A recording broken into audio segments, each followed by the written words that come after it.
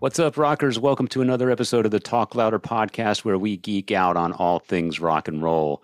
Hit that subscribe button on our YouTube channel. Leave us your likes and comments. You can also leave likes and comments on our Facebook page.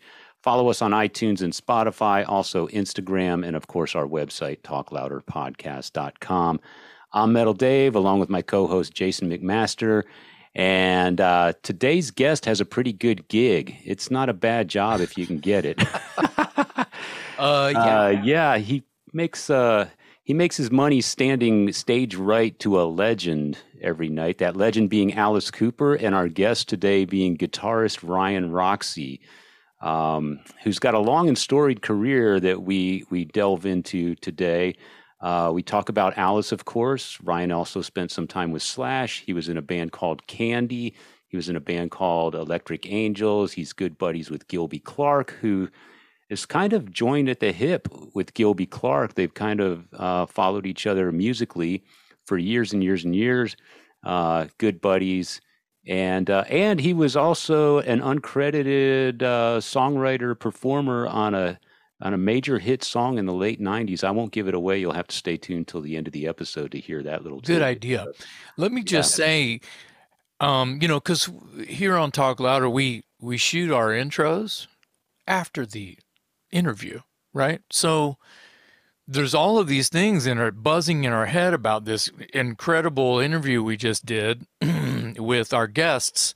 And I'm looking at the clock. This is a long one. Yeah. This is long. He went almost 2.5 hours with us or something. Yeah. Or am I looking at the clock wrong? Is that right? No, you're right. Yeah. That's crazy. Exactly. It might be the longest episode yet. Now, the thing is, to me, I'm still not bored, and I'm still buzzing, just hanging with it, because it's just like, he's just a guy. And, sometimes I meet people that talk more than I do. And that's just weird to me. So, not very often, but sometimes. But, getting along really, really good. Ryan saw one of my shows on the Monsters of Rock cruise that just happened very recently, and Alice Cooper was the main act. I got to see Alice play 2 times, which is amazing because I'm a huge fan. And Ryan came and saw me play, and he's such the nicest guy. And I met his wife and everything. Just incredibly wonderful people, and super, super cool to be with us here on the podcast today. The ilk of his story is incredible. He didn't really start from birth or anything, but it was fairly chronological. Dave, wouldn't you agree that where we kind of started with him? Yeah. It's a very good retrospect of his career. And like you were saying, we spent about 2.5 hours with him, but it's one of those episodes, and I've heard listeners tell me this, and I always love to hear it, when we know that the episode was 2 hours, 2.5 hours or whatever, and people get back to me and they say, I can't believe 2 hours went by that quickly because it was so interesting and entertaining. And I think Ryan did all that today. Well, it's long. It's a long one. You forget about the clock, and then you look down and you're like, holy shit, we've been going 2.5 hours. Or you can gauge it off of how many times you have to go piss. Yeah, and that for me it was once today. So well, that means you didn't have the large coffee before we started. So because I didn't have the large coffee, and I'm still holding one back. So that's good. The great time that we had today with Ryan Roxie is really incredible. But before we get into it, I want to throw a giant shout out to Paul Unger, who is a friend of mine. He's a friend of our producer Jared's. He's a huge Dangerous Toys fan and Pariah fan. He's a huge fan of Jared's, and Paul Unger is partial the reason that we have Ryan on the show today, because Paul and Ryan are fairly close, and Paul to this day still gets hooks Ryan up with shows when he has a group that's doing some touring or doing a special one-off or something. He'll call Paul. Paul is in Pennsylvania and East Coast, and will he's between Ohio and Pennsylvania. If you're going through there, you've been to a major rock show and you were down on the floor in the front row even, you've probably stood right next to this guy, Paul Unger. He's a great guy. It's funny, Ryan references him as like being the Moses of rock and roll. He went to the mountain, talked to the burning bush, and came down with the tablets. And that's just a great image of Paul Unger. So thank you, Paul, for everything you do for rock and roll and for playing part in hooking us up with Ryan Roxie today here on the Talk Louder podcast.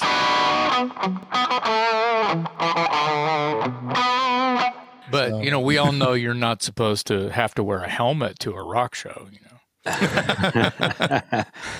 What did I miss? That sounded like a good story. We've just been hanging out a little bit. Right on. Roxie, Dave Roxie. I don't know if you guys... What's happening, Dave? What's going on, man? How are you? Nice to see you. Thanks for being here. Good to be it. on, man. Yeah. Good to be on. Hey, I'm just going to start. Can I just You ready to start? start? Do you have any sort of intro that you do? We do it in post. You do it all that? Okay. Yeah, We do it in later. post. How do you know Paul Unger? Paul Unger, Noisy Fans of America, Yes, sir. has probably been there with me since the very first solo effort that I put out called Dad's Porno Mag. He's been there since then. I remember Dad's Porno Mag very well. He was there before that. Yeah, he had a magazine, right? Yeah, he was there with Electric Angels, maybe Yeah, even okay. Candy. Wow. Jesus. Wow. Paul is he's like Moses of rock and roll. Right, you're right. So I have to say this, that the first time I heard Ryan Roxie in a sentence or just as a name was from Paul. And it was, you know, and he doesn't take it lightly. So if he's going to say somebody's name that he's pushing, pulling, prodding, Yep. trying to get people to listen, he means that shit. So Oh, that's cool. I've heard the name Jason McMaster with that same vitriol, if you will, or that same sort of passion from his mouth as well as, you know, I've also heard Bridget Dreyfuss from New York Loose. So that's his current name that Correct. he has been screaming from the mountaintops. Yeah, and we So recently had her on as well. So I'm going to get fucking Paul on here. I'm going to get Paul on here. And He let is him the just he was go. carrying the tablets down the mountain, dude. The Yeah, rock and roll tablets. You're right. And how did you meet Paul? How did that come about? Now that we know that he's just a rock and roll pusher. Well, when we were briefly talking, and I'm trying to, in my mind, you know, all the synapses are trying to connect, and I'm like going, wait a second, was it Dad's Porno Mag? No, it was Electric Angels. Okay. And I believe that we played a place down, and we were on a tour of Texas, and he showed up at one of the gigs. I know he was an East Coast guy, but for some reason he was there at one of those Texas shows, and we played He lived in San Antonio for a second, I think, and he lived in Houston for a second. So Okay, it might have been, well, because if it was in San Antonio, then it was at Sneakers. Mm-hmm. I don't know. You guys must remember Sneakers. Oh yeah. Oh yeah, lived there. Been a few nights there. Lived there. And a whole lot of money. Yeah. But this must have been Houston, because I remember at the same La Quinta Inn, I like the way you said it the first time. yeah, well, I think that's when you're when you're from sounded California and the authentic. East Coast, like La Quinta, I think. I don't know. It sounded authentic. Keep going. Only a couple years later did we realize that it was such a class operation, La Quinta. But I remember that There goes that was our the first sponsor. time. Damn.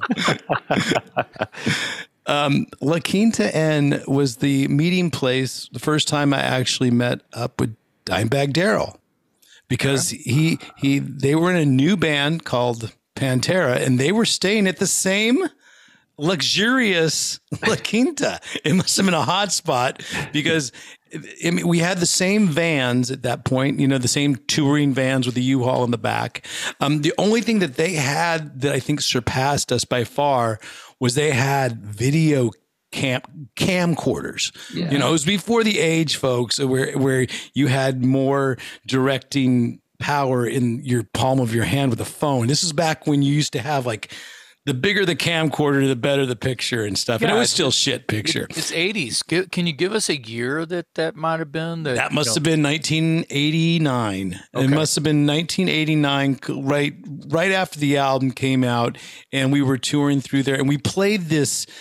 I want to say it was a steakhouse. It used to be a steakhouse, but then it became a club.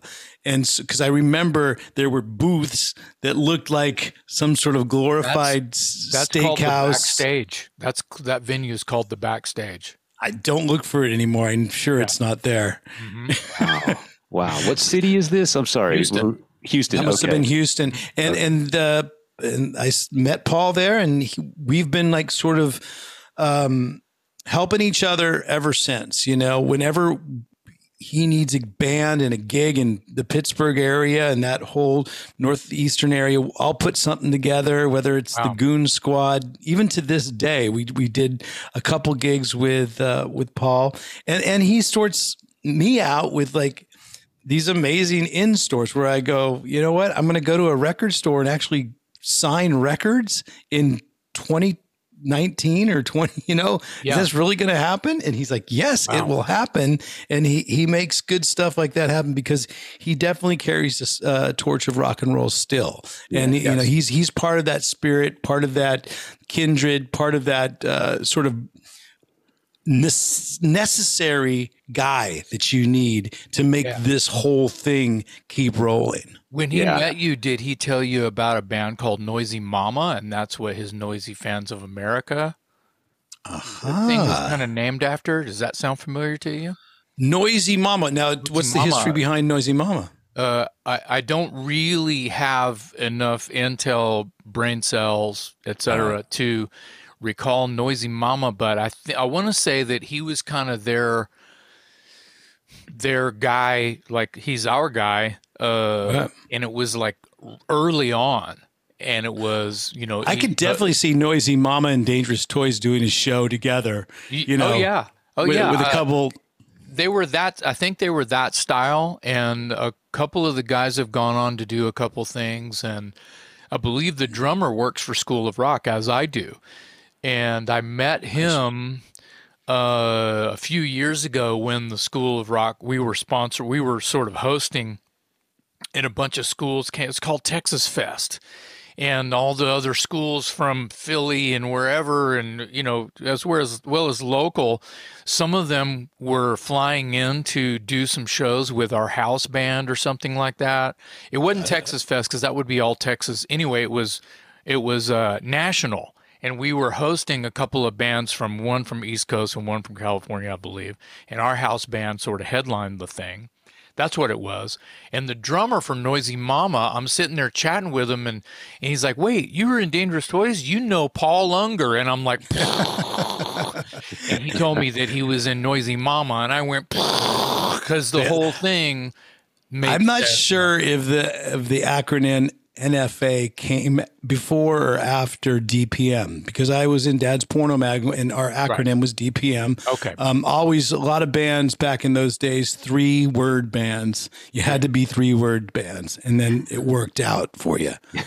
Or in our case, didn't work out for us. But one of those bands that you're talking about that has that fucking vibe, has that spirit, is you're wearing it right now, Rose Tattoo. Yeah. We played a little. We played a little gig down in Australia right before, all hell broke loose and the world shut down. It was January 2020. We played a little place called Frankie's Pizza right in Sydney. Really cool vibe.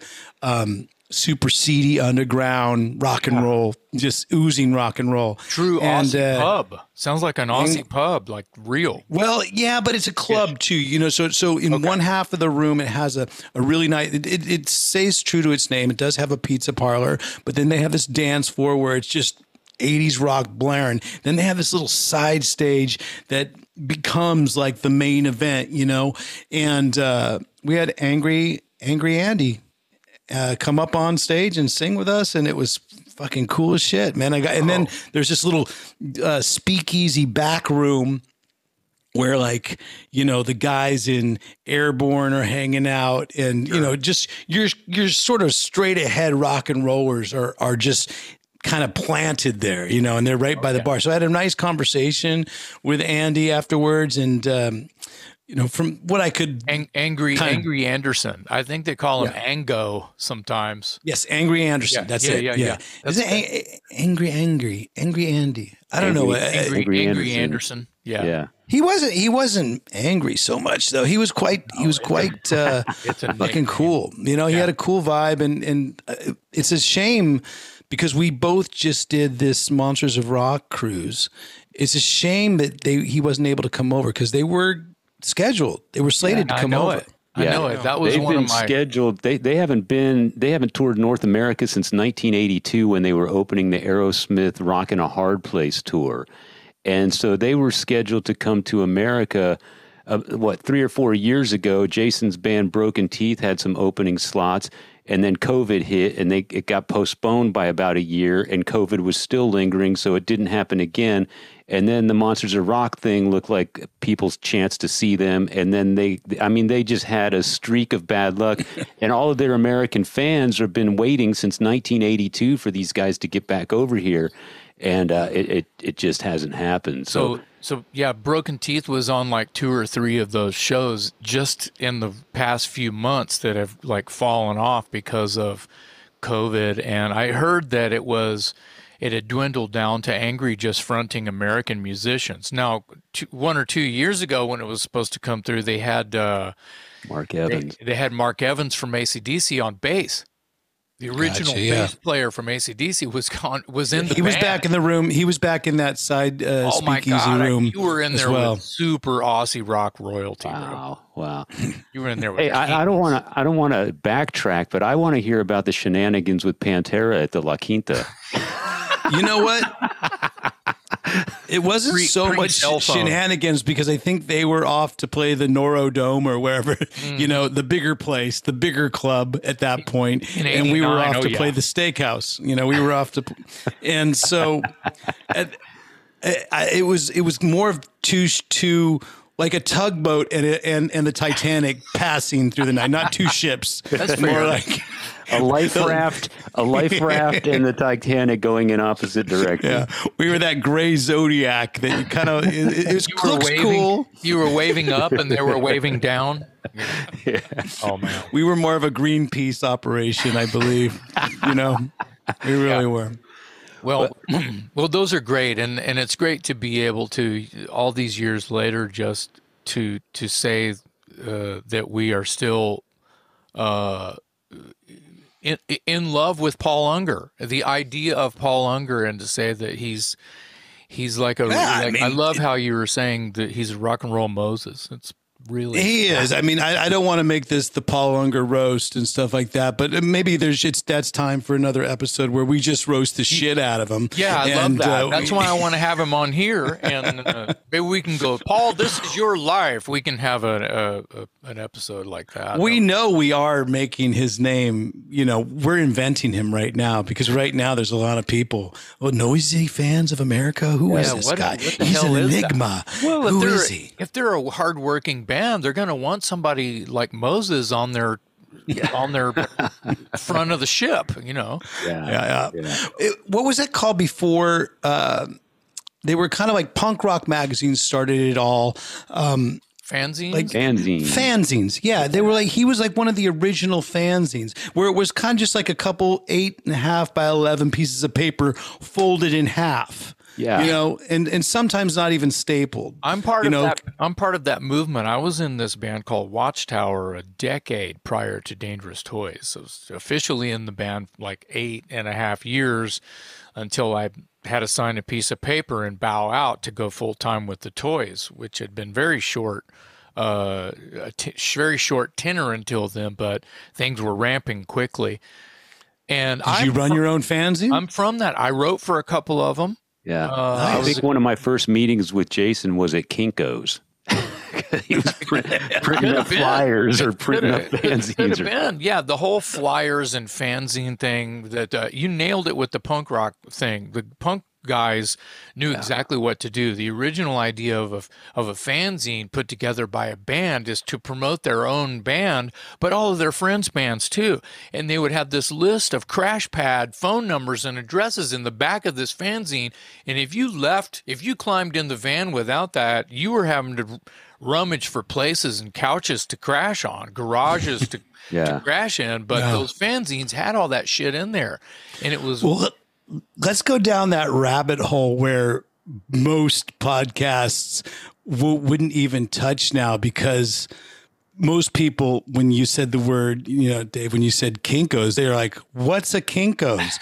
Well, folks, I didn't even think of that, but you're Kinko's, exactly right. it's gone the way of Blockbuster Video, and right around the same time, I think. But Kinko's used to be the place where every single band would print up their flyers, and our drummer of Electric Angels, John Schubert, was the king of designing flyers. I don't know if you had a guy in your band that was good at designing stuff, but he became the king. Whether he was any good or not, I don't know, but literally had to hand draw the logos.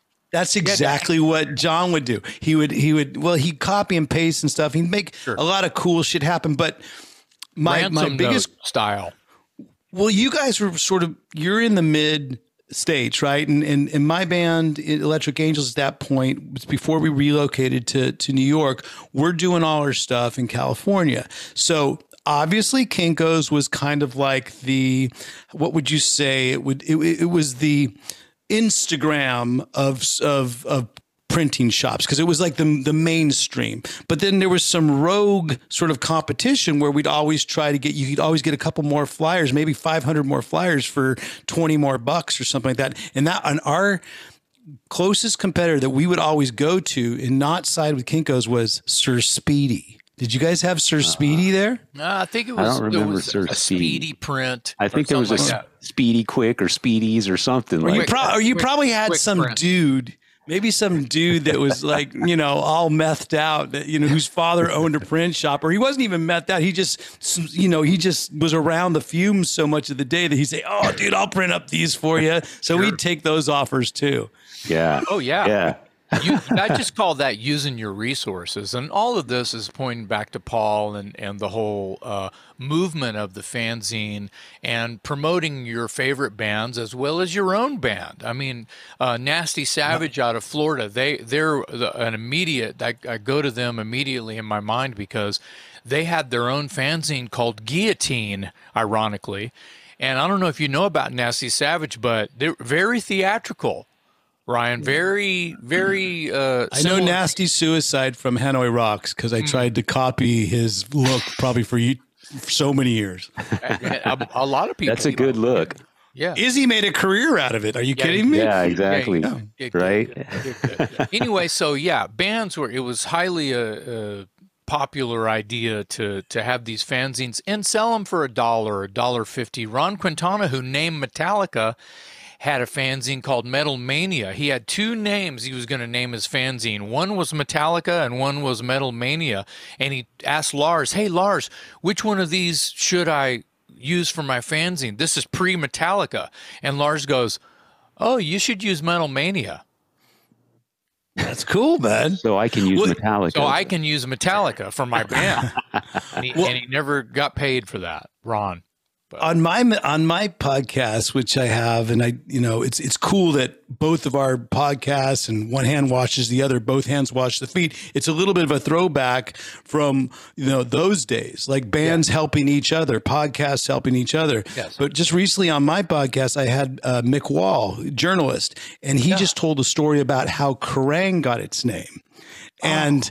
Kerrang got its name because they used to when the phone would ring, they'd always say something stupid, like, bling, bling, sing, sing. And then they used to always go Kerrang, or kaboom. And Kerrang just stuck. So so one day when they said, we're going to do this offshoot of this magazine, we're going to make it now a rock metal type of color magazine, which was kind of like a fanzine, but now it's done on quality paper with focusing on metal and in color. It was like the first fanzine in color, right? And they go, "What are we going to name it?" He goes, "Kerrang." Why not? Because I always thought it was some sort of Asian sort of, because, it seemed that most of the bands were really popular in Japan, and you'd always see Kerrang! Magazine coming out of Japan. Hanoi Rocks was huge in it as well. So, I mean, I always thought it was some sort of Japanese name or some sort of Asian. I thought it was the sound of a guitar. Kerrang! Well, it's funny that you say you thought it was possibly, a magazine based out of Japan, because out of Japan you had Burn. So you've got a very Western name coming out of Japan, and then out of the UK, you've got Kerrang! Yeah. Doesn't Burn have like a bunch of U's to it, right? It was Burn. A bunch of N's or a bunch of R's or something. Yeah. Burn. Yeah. Kerrang! Magazine was what I was really looking. You'd see me in history class holding a history book, but inside of it, I would be turning a page and it would be like, oh, Diamond Head, sweet. Oh, who are these girls in Rock Goddess? Yeah. Oh, sweet, Praying Mantis. I'd reading about all the new wave of British heavy metal bands, and that would have been in 1981. There's some new school rock and roller right now listening to this going, what the fuck is Kinko's? What the fuck is Burn? What the fuck is Kerrang? What are they speaking? Well, and there's a lot These guys of are old. There's a lot of people our age who are going, whoa, I haven't even thought about that before, or how long it was. God, that was a long time ago. I remember that, so. Yeah. Let's move forward a little bit. I think that, tell us about working with Slash. That was years later. That was actually years after I had known him, because, we would always sort of cross in the dark, seedy hallways of the Cat House. Okay. And the Cat House was pretty much Mecca for rock and roll back in those days. Ricky Rackman and Tammy Down, they started something that was really, really cool. I mean, it became an institution, and nobody would have known it the first night we were there, because I was there opening night, and there must have been 50, maybe 50 people at best there. But some of those people, Slash was probably one of the first 50, or at least in the first couple of weeks, to show up, and he would keep showing up. My band was there amongst that, and that was right before Electric Angels Candy. So in that band, Candy, I played with Gilby Clarke. And Gilby Clarke, who eventually became a member of Guns N' Roses, we all knew each other. But never had like a personal relationship. The most personal I got with Slash back in those days was him coming down, because they lived with their manager right above the Whiskey. The whole band was crashing there. They didn't maybe live there, but they crashed there, and they would rehearse there or just chill there. I don't know. He would come down the street to the corner, and which is right diagonal from the Whiskey A Go-Go. I don't even know if it's there anymore, but it was a gift shop called Oz. And I worked at Oz because it was a block away from where I lived. And I was lucky enough to have, with a bunch of roommates, an apartment right in the Hollywood area. But we all kind of worked at this place called Oz, and it was a complete shit show. No one should have been hired there, but we sold knickknacks and gifts, and, Hollywood actors would come in, and they'd, usually be a little bit inebriated and stuff like that. And they'd come in and buy gag gifts and jokes and stuff, and then they go about their business. So I remember Slash coming in more than once to exchange a $50 bill or $100 bill just to get change. And I knew exactly what it was for, because drug dealers didn't break hundreds back in those days. So this is Candy after Kill for Thrills or before? Candy's right before the band. When Candy split up, Gilby went on to form Kill for Thrills, and the remaining members of Candy, which were me, John Schubert, and Jonathan Daniel, who's now a major manager mogul, dude. He manages Green Day, Fall Out Boy, front of house. The front of house guy. The front of house guy for Green Day lives 2 blocks from me. Very cool. Well, Green Day's always sounded great live. They're one of my favorite live sounding bands. But, he manages all these huge bands now. But the three of us at that time, we went on and found a singer named Shane, and we formed Electric Angels. And then we got out of Los Angeles and went to New York and lived there. And that's where, if you bring back Paul Unger, that's where he came into the picture and really started promoting what we were doing. And we were able to tour a couple times across the U.S., always in a van, always with a U-Haul. I didn't ever see a tour bus until a bunch of years later. Mm-hmm. But we toured with Danger across the States once, and then Hurricane across the States once. So that was our, and they were always having the big bus, and they had the big party on, on before, during, and after the show. So we were kind of like the tag along band. We're like, hey, again, the Greenpeace project that was riding alongside in the Zodiac. Something really cool about, still, fast forward to right now, these are guys that you run into pretty often, very on the road and I think that's fucking great. Well, on the boat, it was kind of like a little bit of a high school reunion. I've never been to a high school reunion since I've graduated, but it's what a cool high school reunion reminded me of if I was to actually go to one, because it was like a rock and roll high school reunion. Yeah, there's all these bands that you've toured with, the guys in the choir boys. We were, again, Electric Angels was pretty much, we were the Cheap Trick in the early days. We were the Cheap Trick of those types of bands. We opened up for everybody, right? I remember, as a kid, Cheap Trick's my number one band, right?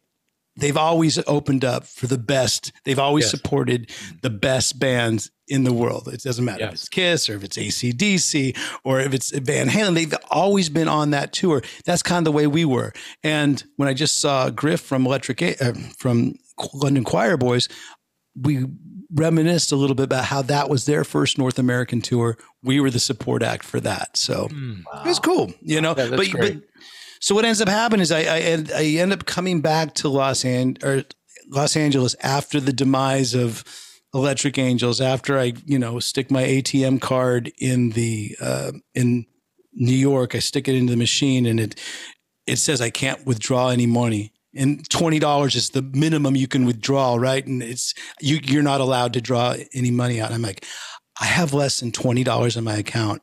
It's time for me to get the fuck out of New York, because I come there with very little, next to nothing, but we had gotten a record deal. We'd gotten a publishing deal. We had done all the things that before, in today's terms would actually seem like a chunk of money, because there is no money in record sales these days. But all that money had gone to rent. It had gone to, whatever. The lifestyle of New York does cost money.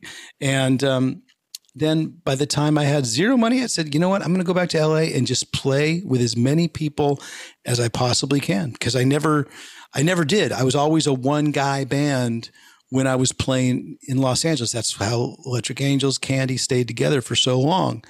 But my buddy Gilby came back into the picture, and this was still in Guns N' Roses, but he's also doing his own solo album. Mm-hmm. And he says, Rox, do you want to come with me while I do my solo tour? I said, by all means. And he was that was the first time I'd ever been on a tour bus. The first time I'd ever been able to play a big venue. We supported Aerosmith in South America, which was crazy stuff. And again, knowing the guys in Guns N' Roses, but not being real close to them, I still didn't have close contact.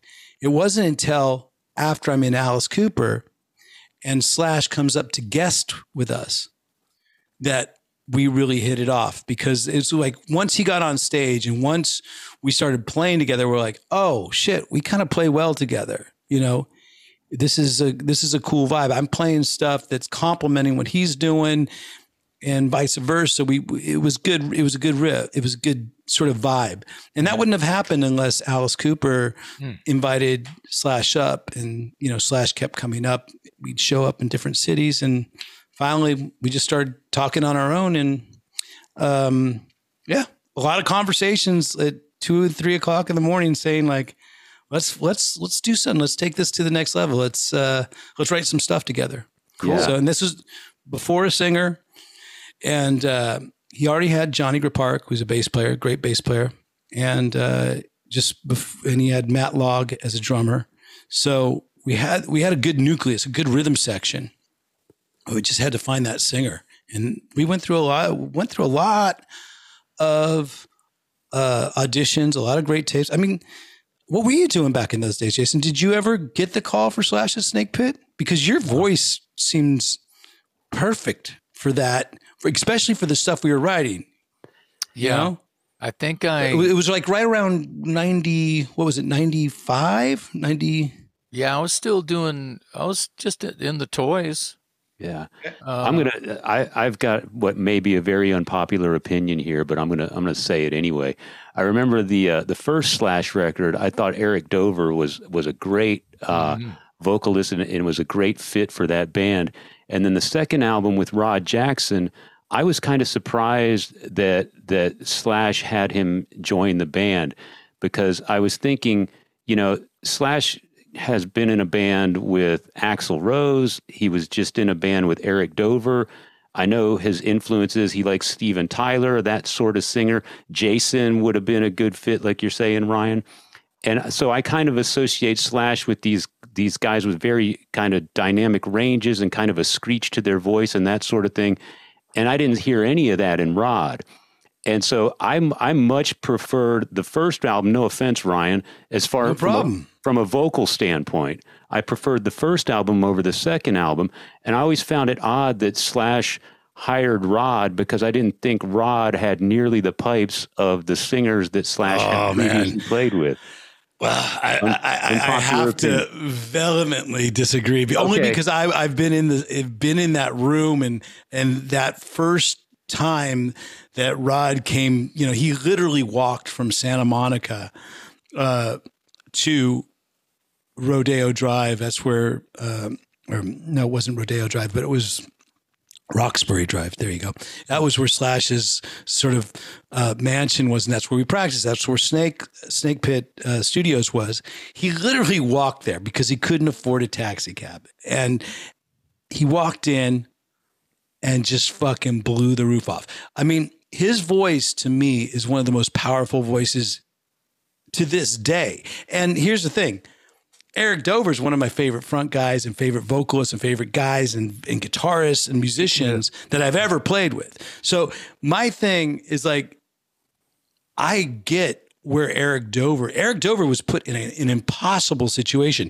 He had to write lyrics and sing an album that was already recorded. Basically, the only thing nothing other than the mastering, everything was done. So he had to come in to an album that was basically mixed, write lyrics, and record all these in a really finite amount of time. So I thought he did such a great job on that album. But when I listen to it, knowing that story, I can hear where the songs where he had to be put in that position. Whereas with Snake Pit, and maybe it's because I was in that position, and we made that album over a course of, literally we recorded the album 3 times. Yeah. So we recorded it once in, Snake Pit Studios on demo ADAT machines. That was, another thing that has gone the way of Kinko's, I think, ADAT machines. And then next time we recorded it, like a little bit more professional, bringing another producer in. We had Jim Mitchell, who was engineering, producing it. Then Jack Douglas came in. Then we recorded a third time through at Sunset Sound. So we went to the big boys, and Jack Douglas came in with all the big guns. Jim Mitchell was producing with all this. We all had a Guitar World, Bass World. So from day one to the time that album came out, those songs had changed and developed, but always with the 5 of us. Yeah. It was definitely actually 6, because Teddy Zigzag was a big part of that too. He was always around us during that time. And I just feel that they developed those songs over the course of time. So in some ways, I tell people there's almost too much music for the average ear to contain because everybody's like playing. I mean, it's like sometimes space is really cool in an album. There's not a lot of space on that album. There's like, and Slash was real honest with me. I mean, God bless him for being honest. He said, Roxy, everything that comes out of the left speaker is going to be you, and everything that comes out of the right speaker is going to be me.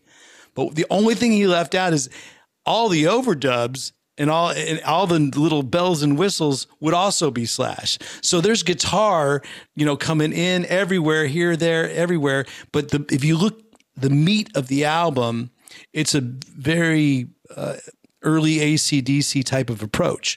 Left, Angus Malcolm sort of, you wanted those two guitars to work off each other. That's how I ended up changing amp companies for that period of time, because I was playing Marshalls before that, always had. But then I ended up switching to Red Bear amps and then moving on to Sun Model T amps at that point, because we were just looking for a different type of, Jim Mitchell, the engineer, he engineered Appetite for Destruction. You can't get a better sounding album than that, right? And the Illusion albums. So he knew how to dial up Slash's tone, and he knew how to dial up my tone. He just wanted to make my tone a little bit different. So we went through some changes but I mean, look, I respect your opinion, because honestly, I do think that It's 5 O'Clock Somewhere is a great album as well. And I've played a lot of those songs too with Eric years later in this band that we have called Lost Angels, because, he does such a great job of singing those. Yeah. And I know a lot of my friends disagree with me wholeheartedly. They love the Ain't Life Grand record, and Rod is a singer. And I like the music on. I love what you just told me. This is one of the reasons I enjoy having the podcast, because now I'm going to have to listen to it with new ears, because now I know the story behind it. And I find it very interesting what you say about how the first one was kind of a wham bam kind of thing, especially by the time Eric arrived to do the vocals, and how the second album was a much more collaborative thing, almost to the point of being detrimental, So right. I'll have to go back. Almost overdone. Yeah. I get that. But here's the thing. I remember being on tour with Gilby Clarke, solo band, and having Slash and his manager at the time, Tom Moore, FedExing Gilby parts so that he could record them and listen. And that was way before Eric Dover was in the picture, because at that point, Eric Dover's in Jellyfish, right? One of the best power pop bands of our time. But he's jamming, doing 5-part harmonies in Jellyfish, and was it Jellyfish at that point, or was it Imperial Drag? Might have been Imperial Drag. Might have been Imperial Drag, because it was later, right? Well, which is Roger Manning from Jellyfish. Anyway, so that's the funny thing about those two guys too. The two main guys in Jellyfish, they went to my rival high school where I grew up in Northern California. They went to the high school that was like, a little bit more downtown suburbia, whereas we were like up in the foothills. I went to Foothill High, they went to Amador. But I didn't really know those guys until Belly Button came out. And then when Belly Button came out, I said, fucking game over. What a fucking great record. There was no rock and roller, I don't care how heavy you liked your music, that didn't appreciate Belly Button Jellyfish record. Yeah. And then when Imperial Drag came out, that's a record that I could really sort of like wrap my head around. And because I got it, it was like all of the 70s glam done up with this sort of over-the-top androgyny David Bowie meets The Sweet kind of a thing. And I was all about that. And there you go with Eric. That's Eric Dover in a nutshell, dude. Dude, are you a boy or a girl? That it's a timeless song. It is so groovy, and it has a little T-Rex, Mark Bolan in it. Reminds me of Alice a little bit. you know, Be My Lover a little bit, or, you know, just the era. Is It My Body? Swaggery. Yeah. The swaggery kind of nasty, you know, I love that. I'm glad you guys bring up those songs. Yeah, man. I wanted to ask a couple. Oh, go ahead, Ryan. Yeah, you go ahead, Deb. I wanted to ask a couple more questions related to Slash, and then I'll leave it alone. The story has it that you were recommended to. Oh, I'm sorry. This might be Alice. So was it Gilby that recommended you to Alice Cooper, and there was some mysterious guy named Bob? Oh, here's the Slash connection. So at least the way I understand it, there's some mysterious guy named Bobby from Mates, and I think shady character, dude. And I think Mates is possibly there's a connection to Slash. Oh, dude, Mates. Yeah, Mates has a connection to every great rock and roll band coming out of Los Angeles. And for listeners, Mates is a rehearsal studio. Right. Okay. Yeah. So what I'm really driving at here is tell me about this shady guy, Bobby. What's his story? Well, I mean, it's almost too shady to talk about what he's into and stuff. Be nice. Just give us a comic book. Give us the PG version, PG-13. Okay, so Bobby basically is connected with every single band in Los Angeles. And it's funny because the rehearsal studio Mates is in the 818. All right. And for those of you that there's a couple different area codes in Los Angeles, but the 818 is kind of like the valley. So if you live in Hollywood, you have to drive to get out there. But getting into the Mates, it was worth it because it sounded better for some reason. It had a vibe more than any other rehearsal studio in Los Angeles. Of course, there's SIR studios, and there's some big ones now in Hollywood, of course, and there have been over the years. But you know, Mates is kind of like it's what would you say is it's the mecca of rehearsal rooms because it just has that vibe. I've had so many cool experiences there.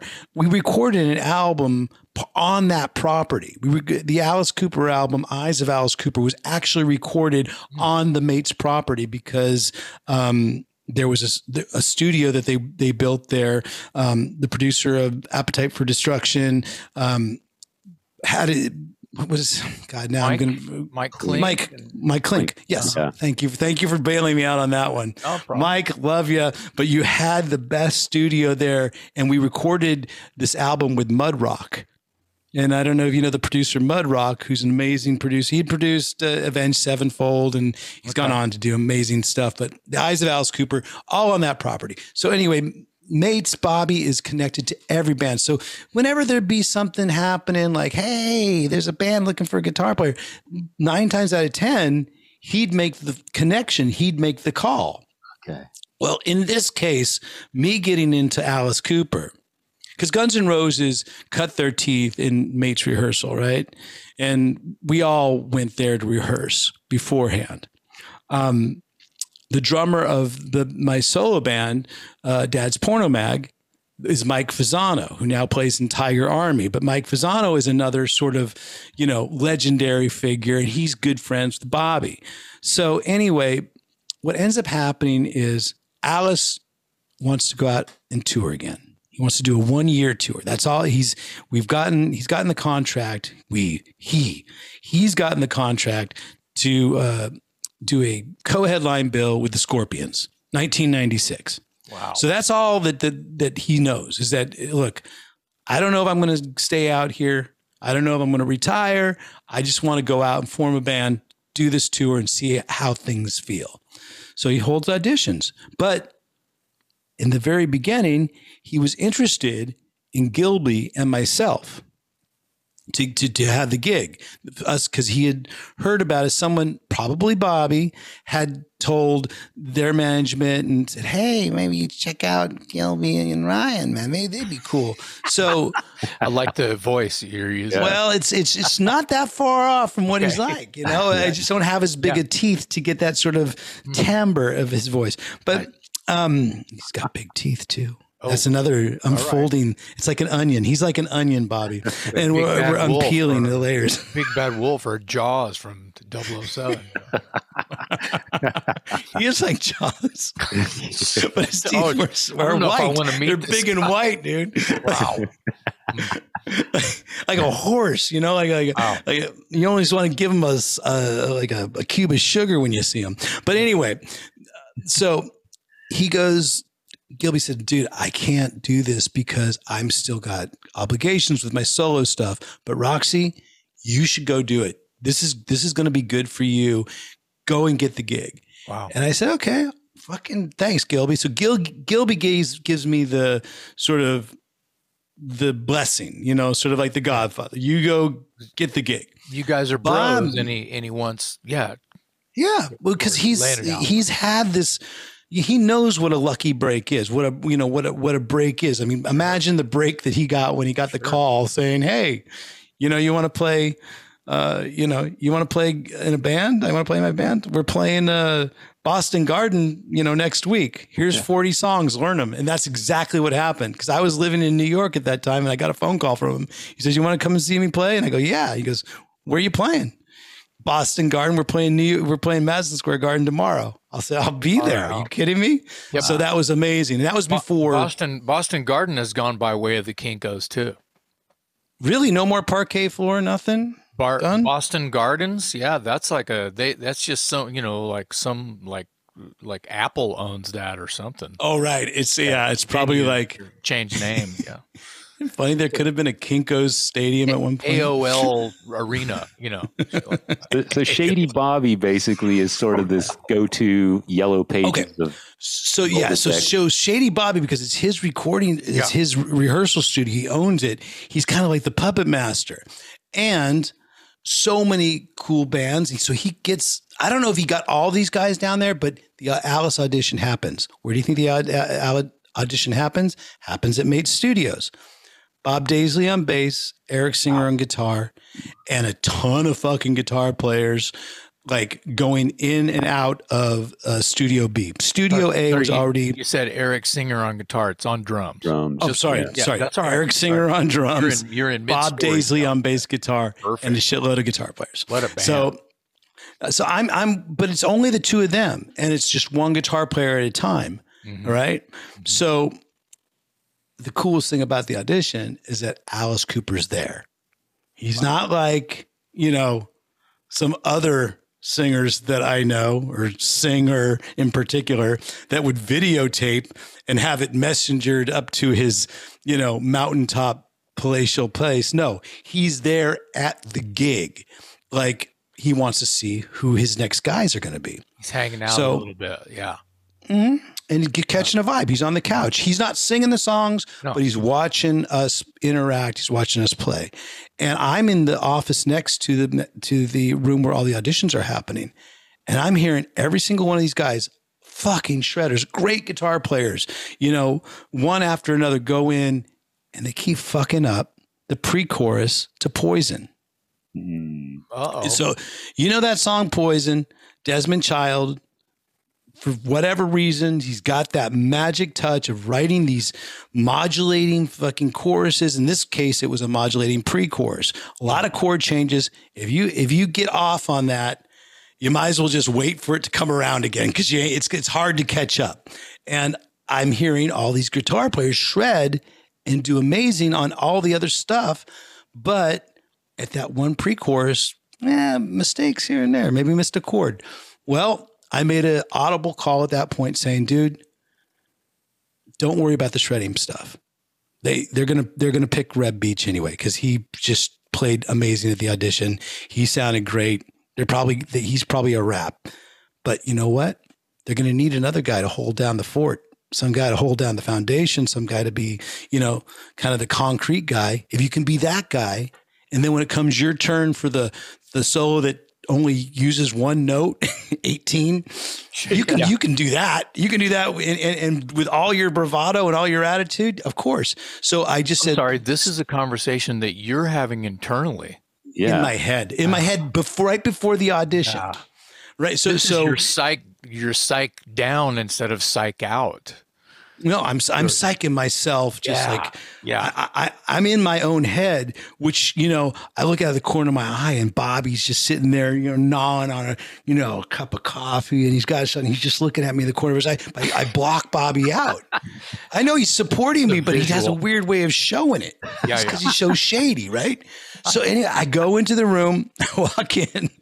And of course, I'm making it more dramatic than it fucking actually is. I love it. But hey, it was one of those life-changing moments. And I kind of knew it, like deep down, I kind of knew it. But on the top, I'm kind of like, well, hey, man, I'm going to just be be who I am. I have a flashy guitar. Maybe Alice likes the vibe. I'm I'll look down, but I'll still be animated. I'll be rock and roll the way I've always studied other rock videos and stuff like that. Be that guy, be that fucking rock guy. So we do $1 Billion Babies, 18. Then it comes time for the Big Poison, and fucking that day nailed that pre-chorus. I nailed all 3 fucking pre-choruses. And when I was walking out of the room, Alice and I, our eyes met, and I kind of knew, I knew that I had a chance. I knew I had a shot at it. And a day later, I got the phone call. Alice likes you. We'll see you down in Mexico. And that was our first gig, was Cabo San Lucas, Cabo Wabo, Van Halen, Sammy Hagar's club. Yeah. And that was, again, one of the first times that ever played on stage with Alice. I hadn't played on stage with him up until that point. First time we're playing on stage, it's like recording an album, which eventually becomes Fistful of Alice, and we're recording it for VH1. And then, of course, that was the same day that Slash first came up as a guest appearance. And here's funny. Of course, Slash wants to play Only Women Bleed, right? The easiest of Alice Cooper songs, right? Yeah. Well, the band has a live version that we had all learned of Only Women Bleed, which we were going to be doing for the, tour. Yeah. Yeah. But there's an album version, a Bob Ezrin sort of, the cool shit. Yeah. It has all the extra melodic notes and this and that and that. Well, Slash learns that version. So us we're like, well, you learn the album version? So literally, from sound check to the show, we had to learn the album version, and that's what you hear on the Fistful of Alice album. So, I hope that song made it. Maybe it didn't. I know that Lost in America made it, but and Slash is playing on that as well. But yeah, we crammed for it, and to this day, it's one of the coolest decisions I think he ever made, because I love playing those Alice versions of the songs that have all that cool Bob Ezrin production in them, all the melodic stuff, all the string stuff. So, when you were there at the show, Jason, when we played, oh shit, we didn't do Steven. That's right. We did a scaled down non-theatrical. Damn you. I know the set list quite well, and I know that I would have known if Steven would have been played. You played Escape the second night, you played Brown Sugar the first night, and I believe everything else was the same. That's right. Well, did we play? Well, no, because we actually played the entire version of Feed My Frankenstein the second night. Oh, that's right.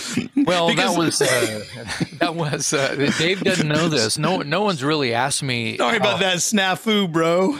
No, that's all right. So, Dave, I'll see if I get it right, Ryan. And you can, and then you can tell me your version. What the fuck was going through your head when you're on stage playing? Here, let me. I don't want to release the Kraken yet. So, Dave, imagine yourself in the audience, and you hear the intro tape, and it's the dog, it's the guy talking. Welcome. Yeah. Yeah, that kind of shit. Heard it a few times. Welcome to Alice's Nightmare, kind of shit. And he's going, and he's going, and he's going, and it's awesome, and it's awesome. And then there's this whole thing. And then the first note of Feed My Frankenstein, the band comes out and this is what you hear, Dave. What the hell happened? The audience I had is no cheering. idea that it was that soft. Yeah, you can hear.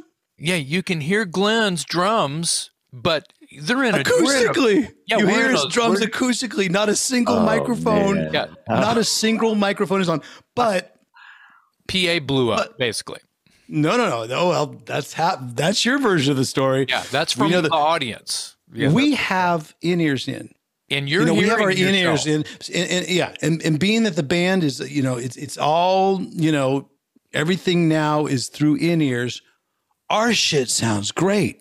Yeah. Our mix is fucking pumping. So, Dave, we don't hear their amps. Right. There's no right. amplifiers blasting. Right. So you sound great to yourself.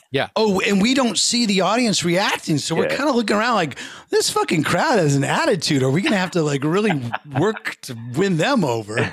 Well, there was a lot of people cheering and shit, and the people that were cheering were actually like, to myself, I'm going, surely the people cheering don't realize that this is not correct.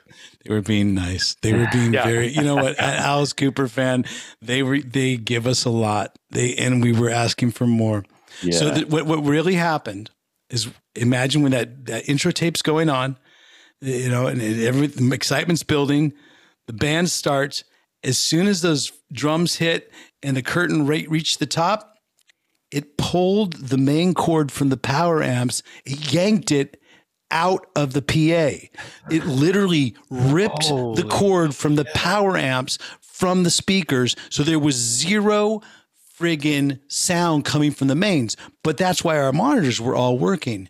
So miraculously, Monsters of Rock Cruise fans, you heard it here first. Yeah.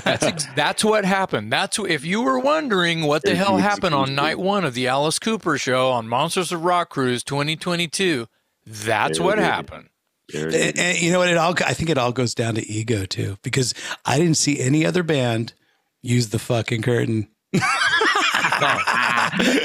were like the headliners, so we're going to use the curtain. Why not? But guess what? Every once in a while, right? yeah, comes back to bite us in the ass. So anyway, hats off to the crew and to the MORC guys that were, because they actually found another cable, because this one had gotten ripped out and was fucking stripped or whatever, because it's those things that three-pronged things. So they found a spare cable. It was only about, it was only about 8 to 10 minutes. I think it was maybe It wasn't maybe even very less. long. It wasn't Wait, very maybe long. even less.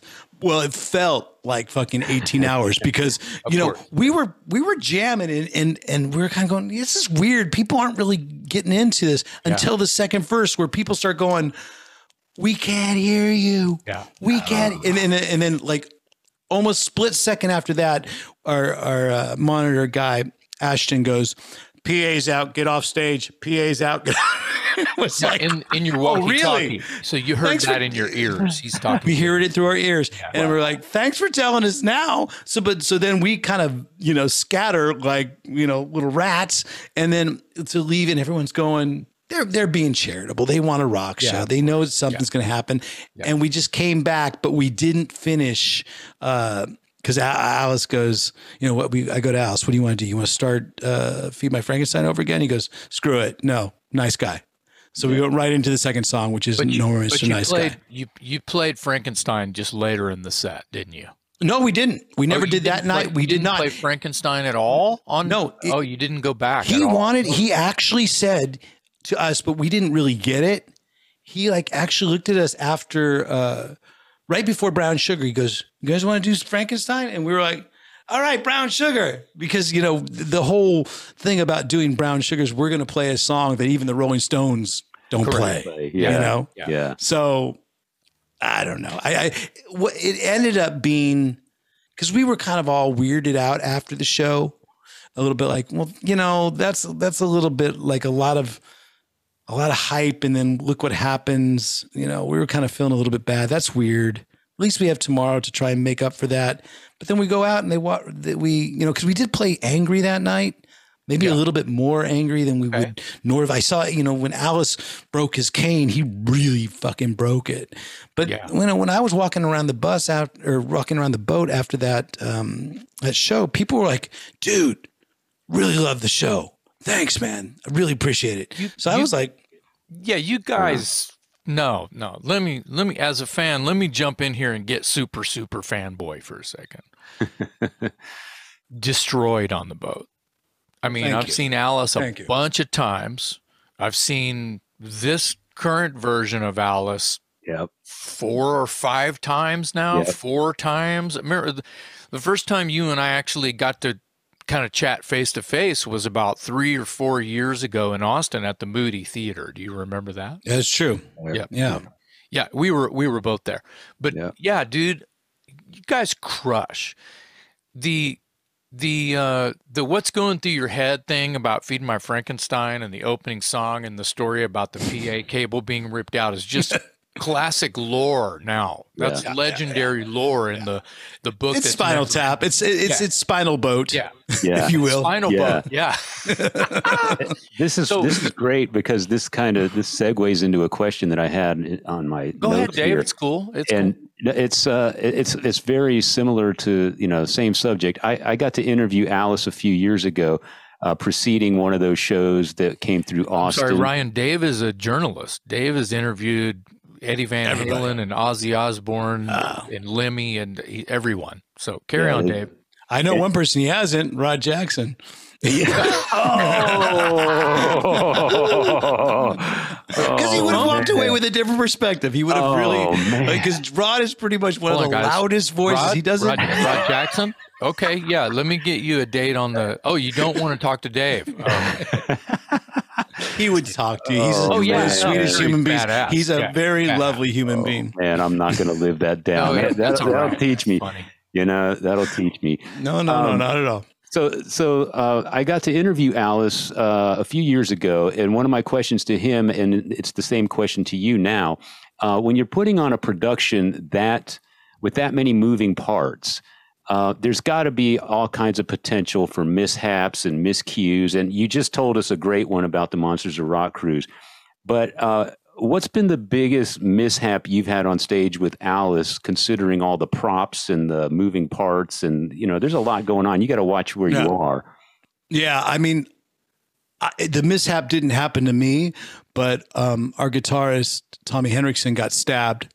Oh. He literally got impaled by one of the swords, because Alice has these knives and swords that for some reason think only break balloons. They don't have anything to do with actually, maybe penetrating other people's skin or, no, but he's constantly, so we know, when School's Out happens and the balloons start going out, just find a safe space on stage where, if he decides to lunge the sword, you're not going to be on the other end of it. And in this case, Tommy was on the other end of it, but he had a leather jacket and it pierced the leather jacket. It went through the leather jacket and it gave him like a really big bruise on the inside of his chest. But if he didn't have the leather jacket, we're talking like, well, I'm not a professional. I'm no fencer, but.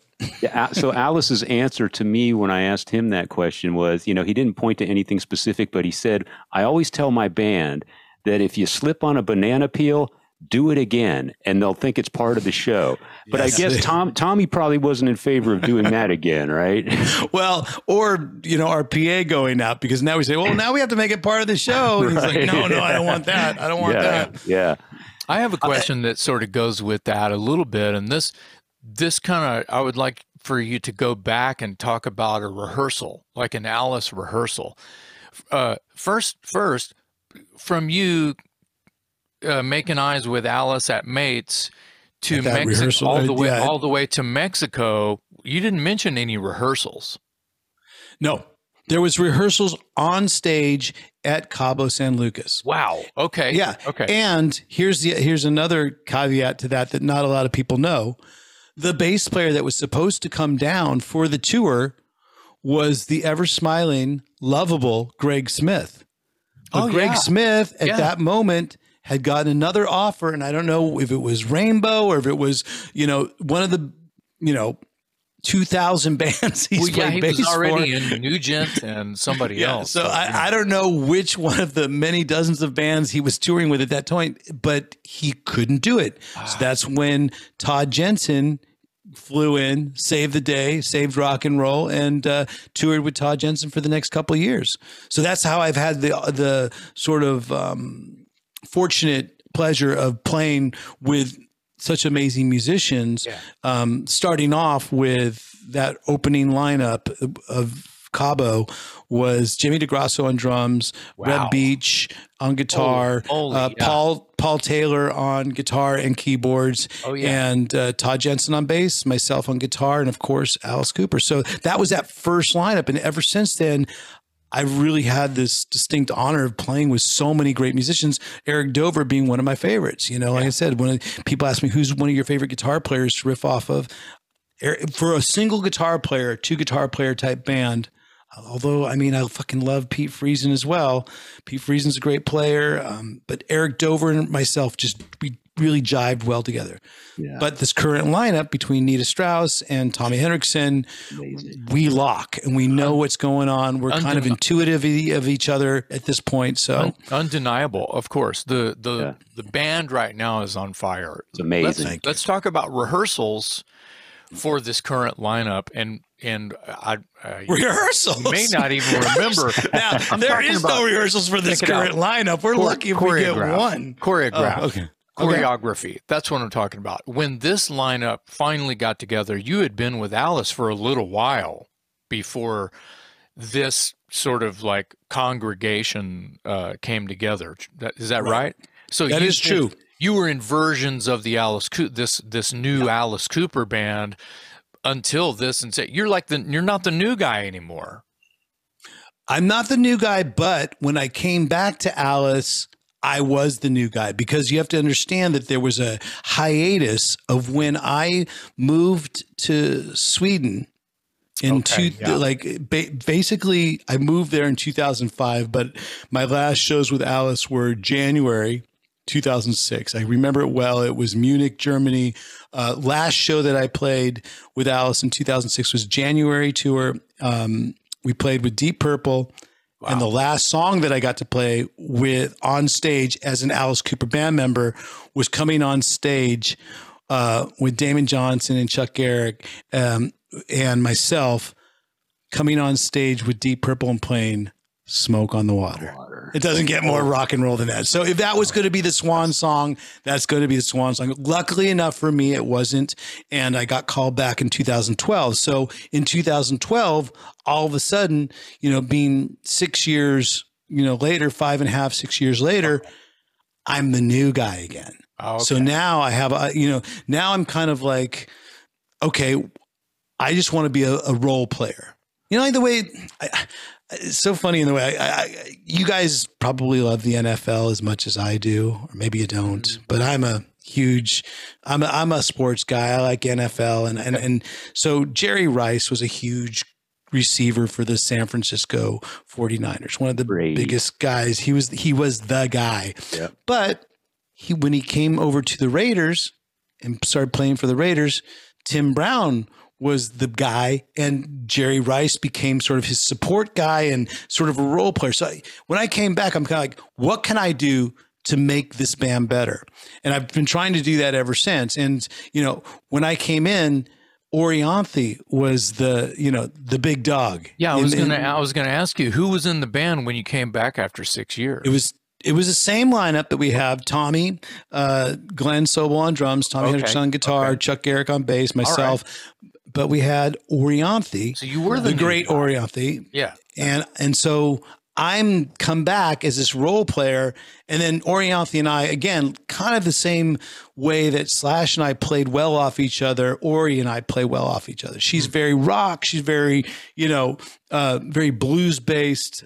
Love the way she plays, has this cool vibe. She struts around stage. So that happens for 1 or 2, maybe 2.5 tours.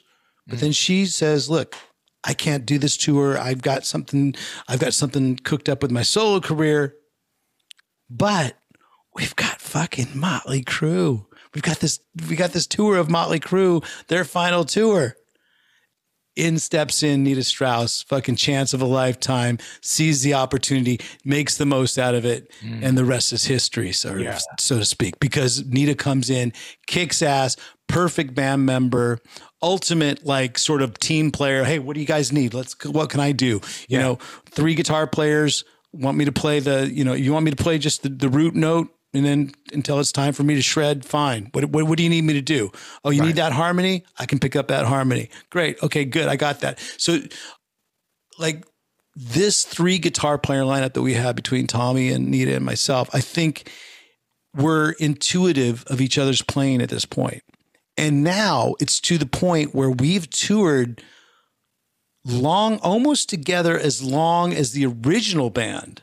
Correct. Had toured together as far as their lineup and stuff. And again, that's another amazing guitar player that I've been able to be sort of a play with is Michael Bruce, because I got to tour with the original band as well. Wow. So that was kind of it's been one of those bucket list thrill moments. But if you think about it, this lineup is strong. I mean, undeniable. It's solid. Undeniable.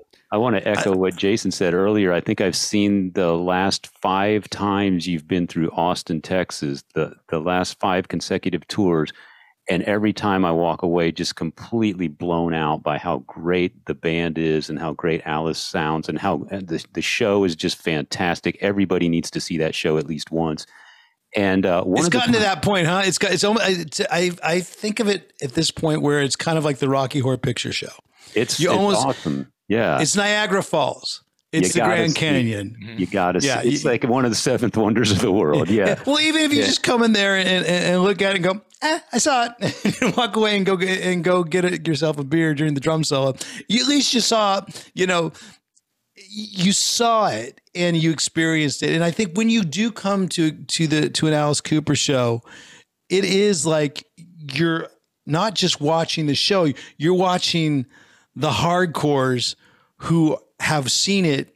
Some are going on their centurion shows. Yeah. It's crazy when we meet fans that have like, this is I'm approaching my 100th show. I'm like, Jesus. Yeah. Then I think about how many shows I've played with them and I go, oh, well, yeah. Yeah. I look around and see people dressing kind of dapper, like 18th century, and they have the hat and everything, and they're like those are actually original fans, actually. Yeah, right. Yeah, they are. We've been around for that long. That's just their normal clothing. Yeah, right. Yeah, but I mean, people dress up to go see Alice Cooper because they become part of the show. As a matter of fact, I wanted to. I still haven't gotten this to spit this question out about.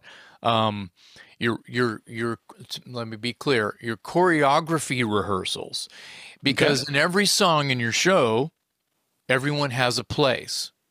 And if you're not in your place, that means you fucked up and you have to rehearse it and get it right. So when you came back and you were the new guy, see, now I have knowledge. When you came back and you're the new guy, is there a new act that you have to, a skit per song that you have to learn that everybody else was already doing? Or when Orianthi split, did Nita have to come in and learn what was happening in Frankenstein, what was happening in this or that, and the guitar trade off, and the cane, and the follow Alice, or play back up like you're afraid of Alice as he's coming towards you? Those things evolve. Yeah, all those things kind of evolve. Yeah. But tell us some of the. I'll be honest with you. Yeah.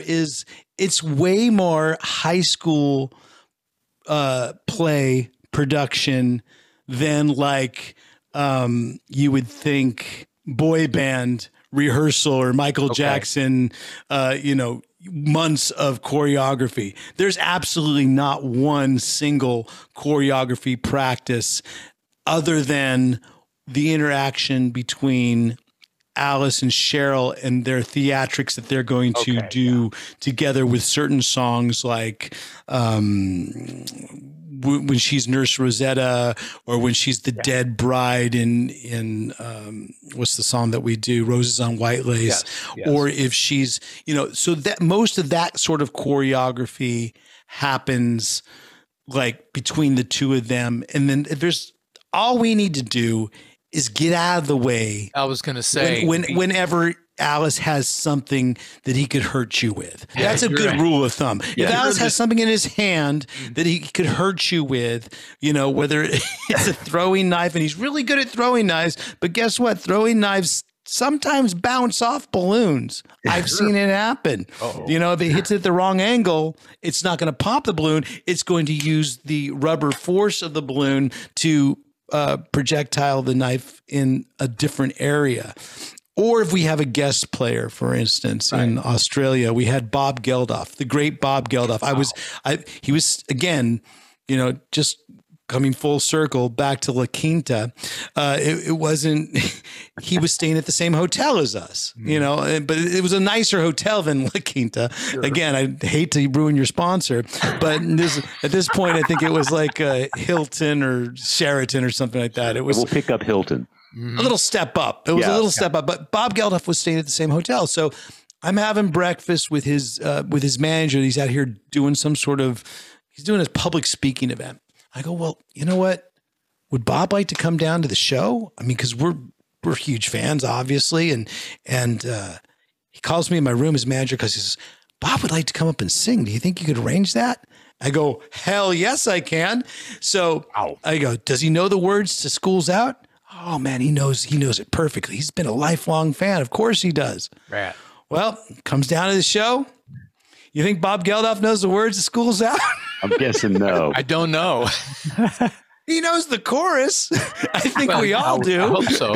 Yeah. But luckily we have a teleprompter. So the words are right and big there. So for our guest singer, and he's singing it great. But then it comes time for the knives.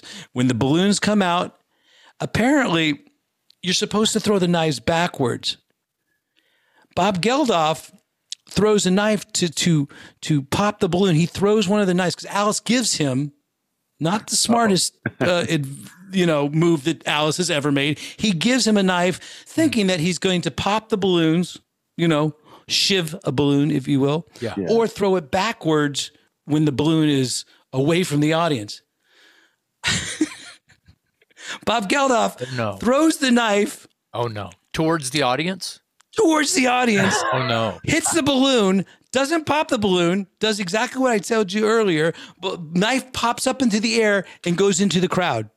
Oh. No one's hurt, but lucky. There could have been a whole new Live Aid in, only to raise lawyer funds for Bob Geldof if something bad would have happened. But yeah, that was in Perth, Australia. So anybody in Perth, Australia that still has a head wound and don't know how they got it, Bob Geldof's your man. Wow.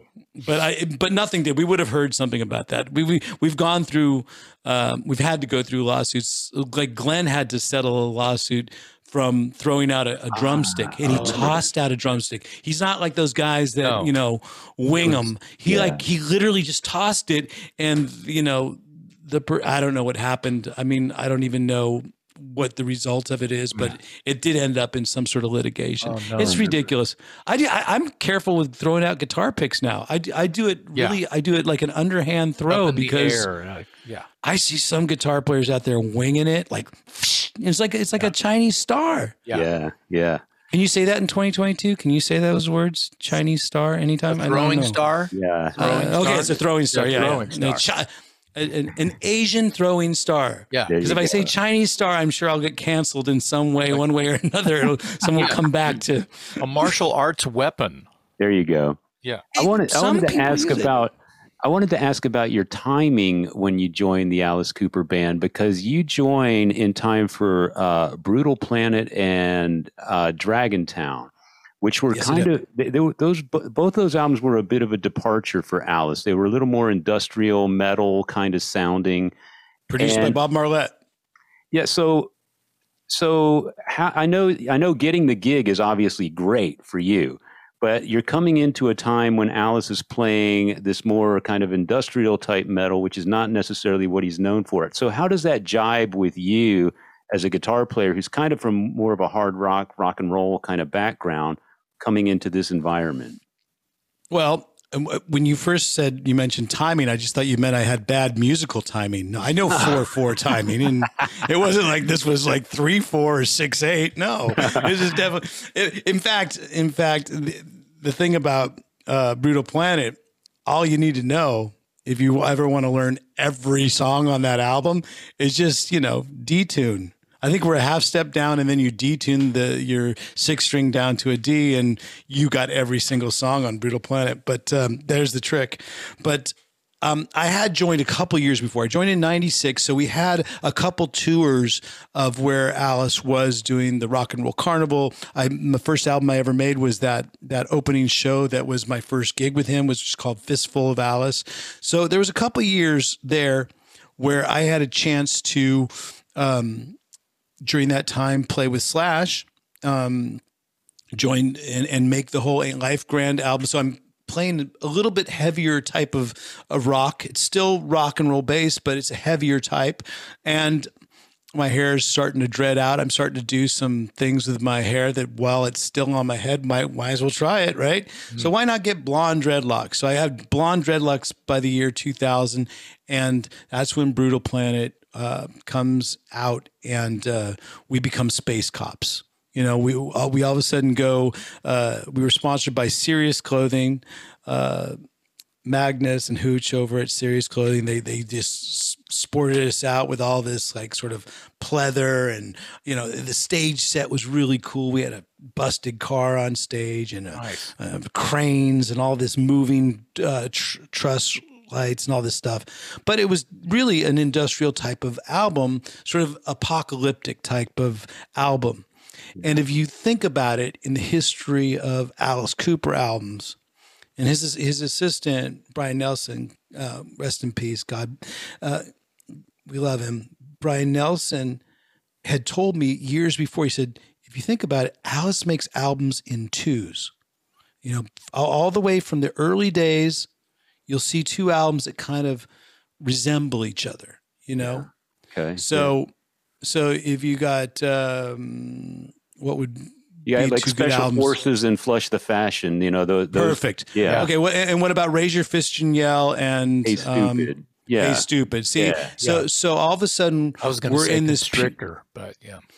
Well, Constrictor and Love It to Death, didn't those come back to back, or was it $1 Billion Babies? $1 Billion. Oh no, Constrictor's a little bit later, which is the album with the snake on it. Yeah. Yes. Yeah. Yeah. My first Alice Cooper show.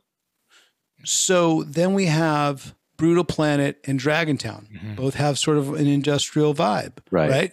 So we realized that we're full in on that stage. Well, for me, it was great because I already had the blonde dreadlocks. We were all dressed up like space cops. We had the cool set, dark, really kind of... the cool thing about that tour, Brutal Planet, was that was the last time we remember any band of Alice's. I know Metallica has done it before. I know there's a few bands that have that iconic quality, but to play half your album at a greatest hits sort of show, it was kind of it's not the norm. You know what I'm saying? It's mostly like, let's play the hits and get the fuck out. Right. You know, let's play. Yeah. Most people want to hear one or two songs off the new album, if that, you know, so at that time we were playing 6, sometimes 7 songs off of Brutal Planet, which was kind of cool. You know, the hardcores were digging it. But then of course, you know, as years go by, we start amassing more of those, you know, which are the songs that people really want to hear, what, you know, those core 6 or 7 songs that people have to hear. Yeah. But we have those 2 albums, Brutal Planet and Dragontown, and then we go in and make 2 more albums that have more of a garage type of sound. Right. So you have Eyes of Alice Cooper and Dirty Diamonds. So if you think about that with Alice and making albums in 2s, it kind of makes it, that makes a little bit more sense. So joining the band at the time that he was kind of going into this industrial phase as a guitar player wasn't really a shock to your system because you had been taking sort of some steps in that direction anyway. Exactly. We had a couple songs in Drop D with Slash, as well as, you know, I'd always been a bit into detuning anyway. I loved it. And even in my band, Dad's Porno Mag, we were a pop band, but we tuned down our guitars a whole step anyway because we thought it sounded heavier and it was easier for me to sing. I'm not sure. I mean, how do you do it in the Toys? Are you still 8/4/40 or are you a half step down? Standard tuning. You're a fucking balls. You're an old schooler, man. I love that. I love anybody that goes A440 because you got the pipes for it, and it sounds like you when you do it. I mean, whenever we do a TV show and Alice goes, well, what are we going to tune to? We say, let's go A440 for this, because when those old albums, if we're going to play, especially if we're going to play an old song from Alice Cooper, and you do it the same tuning as the album, then you sound exactly like Alice. Can sound exactly like Alice. When we go on tour and we're doing 3 in a row, sometimes 4 in a row, hey man, let's drop it down a half step. Yeah. I think most bands do that. For me, I love dropping it down a whole step, because then it makes my voice really able to do 5 or 6 club shows in a row, sometimes 9 club shows in a row, as we know you have to do what you have to do when you play the clubs. And, I'm talking so much anyway. And the reason why you're not able to ask any of these questions, Jason, is because usually when I'm a podcast host, I just shut up and listen, but I'm going to be the podcast guest. I'm going to do what all my guests do. And by the way, not to pause or anything, but this has been amazing, because we're at an hour and 20 minutes right now, and I'm just loving the crap out of this. So thank you for hanging out with us. It's always today. fun, man. You know what? When you get together, sort of like a brotherhood of musicians that have, we've played the same venues. Mm-hmm. We've been through the same bullshit with companies.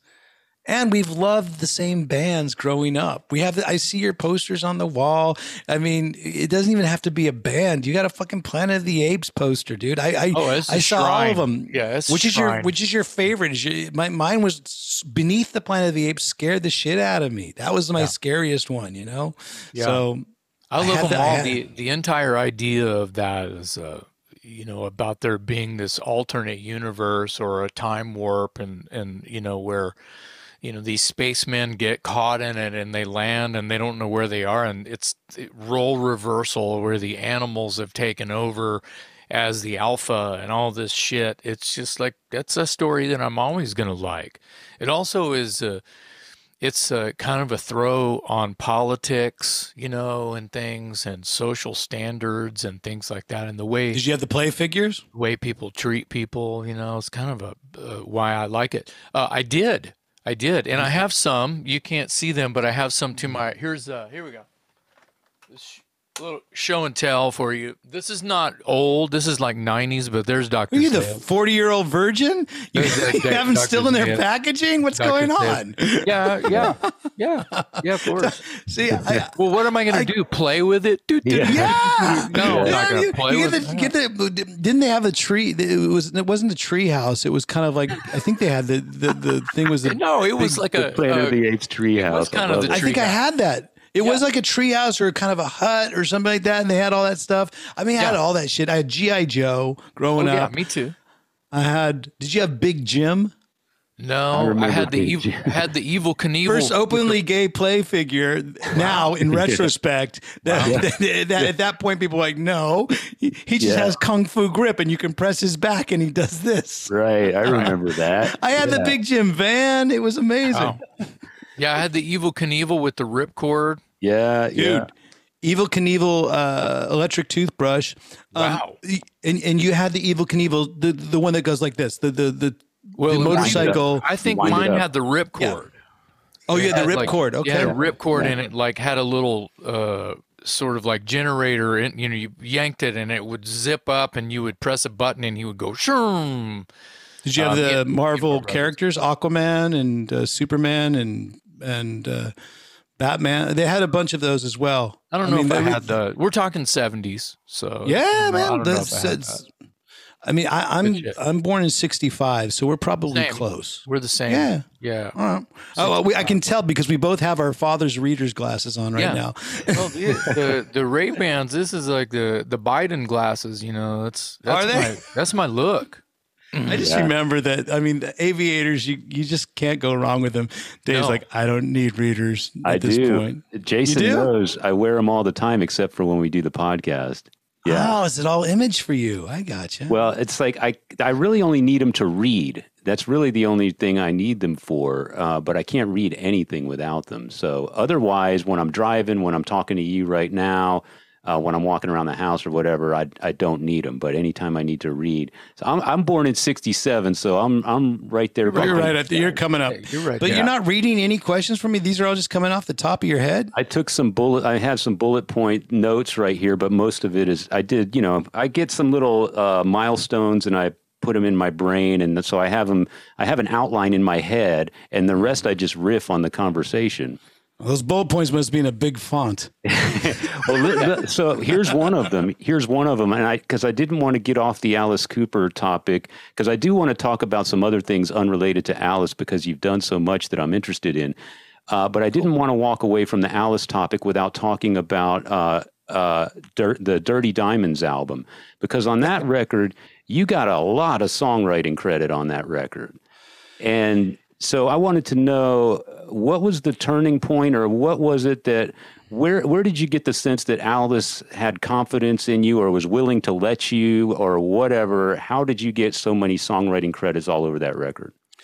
Because I think during the Eyes of Alice Cooper, we really had a band vibe going on, and Alice felt comfortable with the band. I mean, the band has a really good dispersion of songs all across those two albums. And I felt that Alice really took a chance by letting us write the album and putting his foot down, saying, no, this is going to be a band album where the band writes the songs with the Eyes of Alice Cooper. So it seemed as though the hardcore fans and a lot of the diehard fans really turned on to that album, Eyes of Alice Cooper. They liked the vibe that we had. They liked when we would come and play, it was bare bones. That was when we were like, I think we toured as just two guitars, bass, and drums. That was the first tours that we had not used an extra keyboard player. And since that day,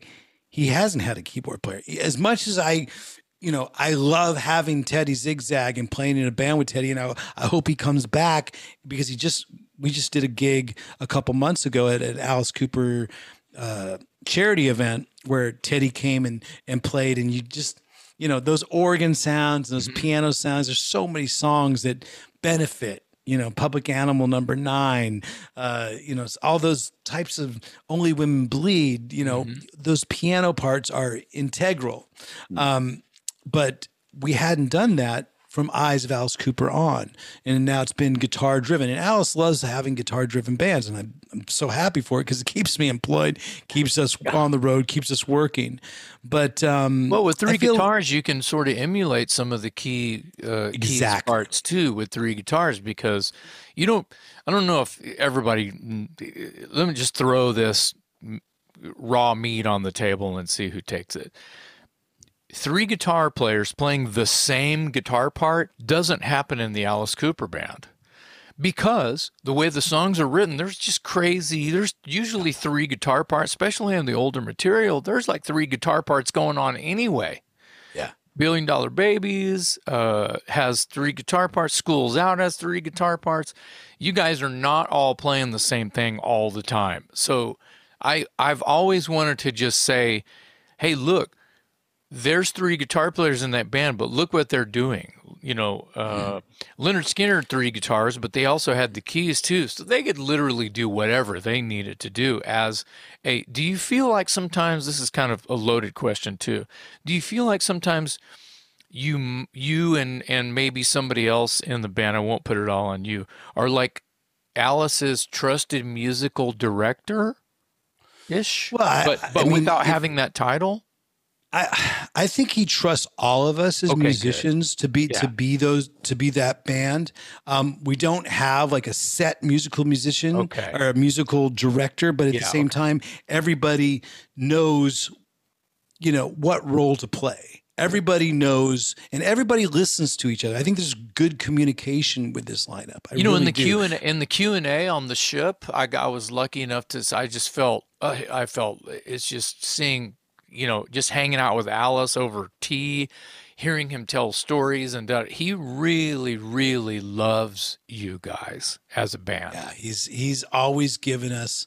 I think that's what makes us so loyal and so thankful to be in his band.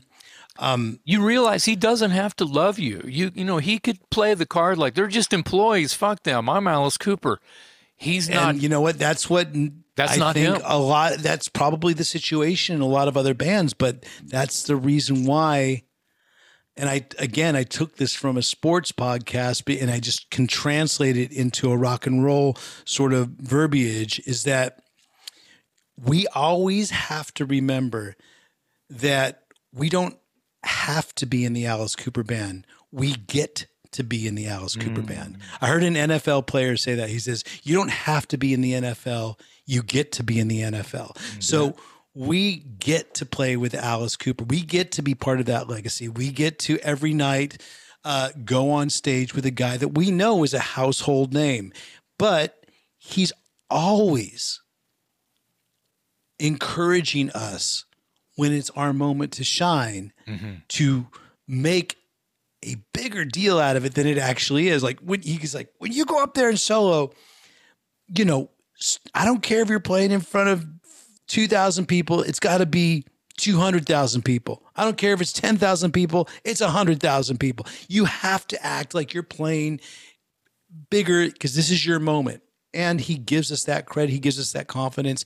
And we, in turn, I think, completely respect whose name is on the marquee. We never forget that, because at the end of the day, especially with all this fucking COVID crap that we've all been through, and everybody, in the band had sort of an alternate, or we had a plan in case one person got sick. Could we cover with 2 guitar players? Could we do this? Is there an alternate bass player that could come up? Is there a drummer that could come up in case there's one person that if can't do the show's done.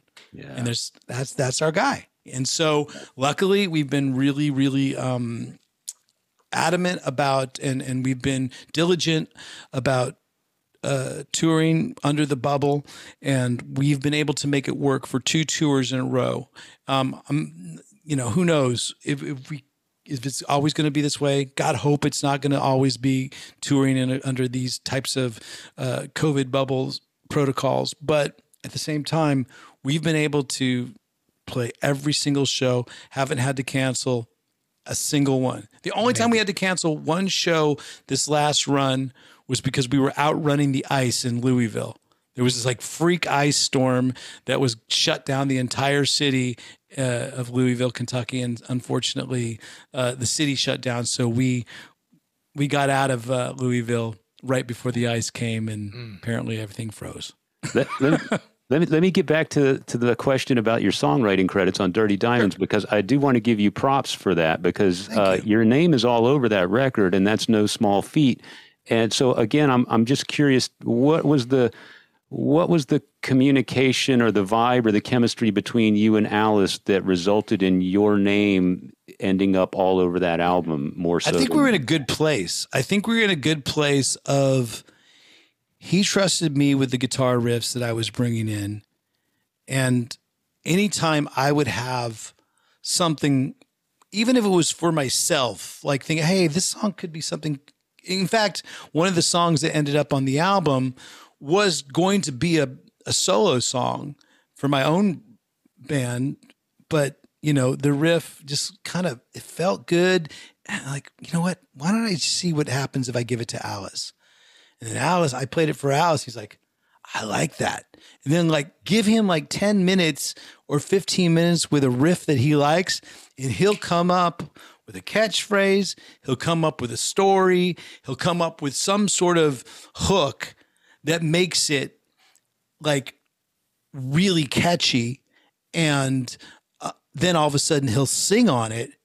And that catchy song becomes an Alice Cooper song. Yeah. So the minute he puts his voice on it, that's his stamp. Yeah. That's his stamp of okay, now it's just become not just a song, it's an Alice Cooper song. Yeah. And that happened a couple times, writing that album. we would be sitting literally on a couch. We recorded it. A lot of people say they make, garage band or garage type of records. And we recorded that album in a house. The drums were set up in the living room. The main studio was in, I think, the guest bedroom, and the songwriting room was in the living room. And so we'd be on that couch, and he would play like a little chord on his, he'd play a chord on his acoustic guitar that we'd have, and we'd be jamming along with it. There'd be a little riff. And you go, maybe this song should be about a truck driver. He's not gay, but he likes to wear women's clothing. And he's misunderstood because he just loves the feeling of what it's like to be, to be in a dress. But then he has to explain it, but he shouldn't have to explain it. This is going to be the ballad of Jessie Jane. And it became this sort of like, wow. From playing that one chord, coming up with that one riff, then he comes up with this story, and then all of a sudden it becomes like one of these songs. I mean, I wouldn't call it a classic song, but it's definitely an Alice Cooper. For sure. Yeah, it's got the Twisted Alice story, know. Of course. Yeah. Yes. So I think, if I'm not mistaken, our friend Chad Cherry designed some of your stage clothes. Is that right? Oh yeah, love Chad.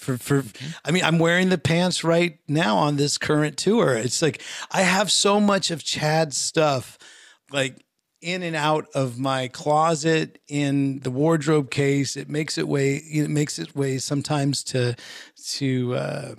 charity giveaways. Sometimes I'll have an old pair of pants. I actually had a pair of pants that I cut off and wore all around the Monsters of Rock cruise because they were an old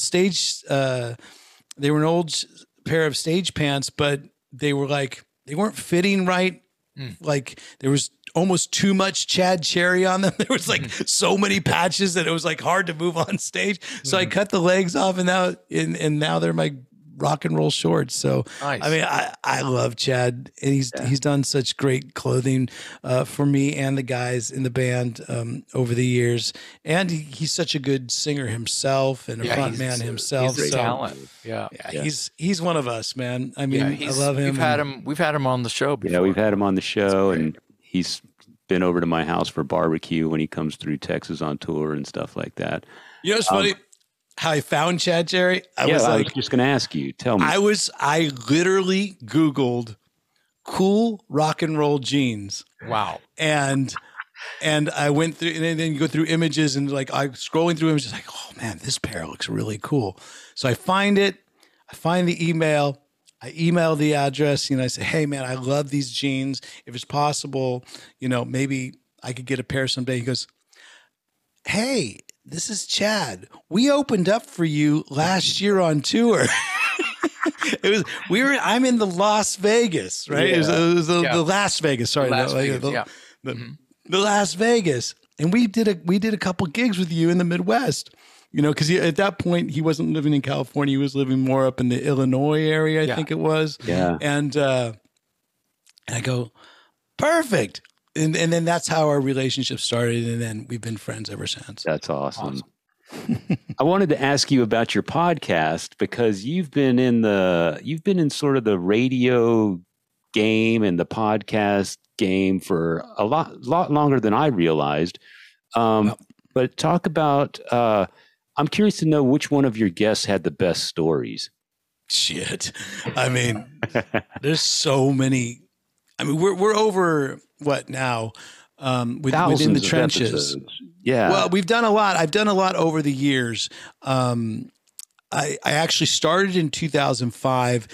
The only thing I ever wanted to do, to be honest with you, when this whole podcast thing started, because I remember, the Podfather. You've probably heard of Adam Curry, the Podfather. Oh, yeah. Adam Curry is Curry. I hadn't heard the Podfather. That's funny. He's basically known as the Podfather. I remember back in the early 2000s, I read some article where he's talking about this thing called podcasting. I have GarageBand on my Apple computer. I've always been an Apple snob, and I've had it since the early days. But and to be honest with you, my learning curve of Pro Tools and all that other kind of crap and all those other sound, I'm stumped. But for some reason, GarageBand, I got. I can get by with GarageBand. I started doing a podcast called Big Rock Show in 2005. So I was right around that time of earliness, but I didn't know how to distribute it. I didn't really know what to do, but I liked, all I wanted to do was do like a rock and roll version of The Daily Show, because I was watching a lot of Jon Stewart at that time. Mm-hmm. So ever since then, I've just like in the same way I've been trying to rewrite Surrender by Cheap Trick for the last 40 years. I've been trying to like do impossible. It's impossible. Mm-hmm. You will never write a better structural song, I feel, than Cheap Trick's Surrender, unless you want to break in ABBA's SOS. Because if you look at a structure of a song, SOS is one of the coolest songs ever. And people might say, oh, it's ABBA. Well, yeah, it's ABBA. They are rock and roll. I just don't know how else to explain it, but structurally, SOS and Surrender. And for some reason, I don't know why, but that old-fashioned love song by Three Dog Night. Mm-hmm. Oh, yeah. Mm-hmm. It's an old-fashioned love song is one of my and Blackwater by Doobie Brothers. Mm-hmm. Some of my favorite songs of all time. And I don't know about you, but Blackwater was like, I mean, I've actually gotten to play that song with the guys in the Doobie Brothers on stage. I've been really lucky all through Alice, writing those coattails of Alice to do those types of experience those types of things. But to close the book on the podcast, who are the favorite stories within the trenches that I do weekly now on my YouTube official channel? We've had so many cool guests that I can't begin to tell you who would be the best one. I feel like for some reason, it wasn't even a musician. It was a comedian, Doug Stanhope, who's like one of my all-time favorite comedians. I reached out to him. He comes on, we start talking, we just start talking. It turns into such a long podcast that he has to take a piss. So he brings the camera or whatever we're streaming on, and he goes out to his place, and he goes out to the side, outside, and has a piss while we're doing the podcast. And then he comes back in and does it, and we had to break that episode into 2 parts and stuff. It's not, I mean, what can you say? I mean, I've had such a spectrum of cool looking guests, but they're cool sounding guests. I love their ideas. It's all based in music. A guy like Jordan Peterson, who's like huge on YouTube for philosophical reasons. Turns out he's a huge Alice Cooper, Welcome to My Nightmare fan. Mm-hmm. Wow. Guy like Eric Weinstein, who's like one of the biggest intellectuals on the planet, one of the smartest minds that I've ever, listened to. Turns out he knows how to play really good blues guitar. Wow. So it's like, it's pretty, I mean, making connections. And of course, we've had all the original guys on in the Alice Cooper band, all the original members. I mean, obviously we couldn't get Glenn Buxton, but if I can contact someone in heaven or hell or wherever the hell Glenn is, I'd like to interview him. But we've been able to get a lot of great guests on the podcast, and hopefully we'll have more and more. And like, at one point, Jason, would love to have you come on, and we'll do the same sort of thing that we're doing right now. Yeah. But I'll be grilling you and talking less and listening more. Yeah. Well, I and people who know me well, they know that I can talk a long time. So. Oh, dude, I saw you on the way you front a band. It's like what I said before we started the podcast is the way I like people to front the band. It's no bullshit. You have it's probably some go-to lines, that you've picked up over the years through the script. I call it the script, but it's a good script because you pick and choose those lines when you need to use them. You said a couple things when you played on the it was the boat on the boat stage. Pool deck. Yeah, the pool stage. Yeah, the daytime show. My favorite thing, my wife and I, our favorite thing, I think probably of the whole entire tour, was when you sent your bass player back to his room to change his pants because he was wearing board shorts, and you said, "I'm that guy. Sorry, but I'm that guy. Gotta wear long pants. Well, I hope bless his heart. Mike went back to the room and put pants on, and he to give him.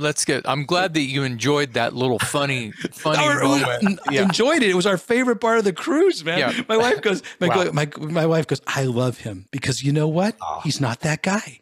And you were just so like, yeah. And I agree. You can't wear board shorts if you're playing the pool. It's too obvious. If you're playing the pool stage, well, you got to try a little bit. Bless his heart, he did go back to the room and put pants on, and he actually was cool and said, you know what, you're right. I'm in vacation mode, and I said, well, you got to work a little bit, right? Yeah. But that's funny that That's hilarious. I wasn't really supposed to lend that information to you. I don't think it had just fucking just happened. being honest, dude. That's what I like. Well, you're being what I like honest, about it. Yeah, you're not throwing stones. You're being honest, saying that be the greatest part of the cruise for you. Well, it was much better than going to Johnny Rockets after our first show at 10:30 because nothing else was open, and so the only thing to eat was a bunch of Johnny Rockets. That was one of the worst decisions I think I made on the entire cruise. I mean, no sunscreen. The restaurants weren't open. Nothing?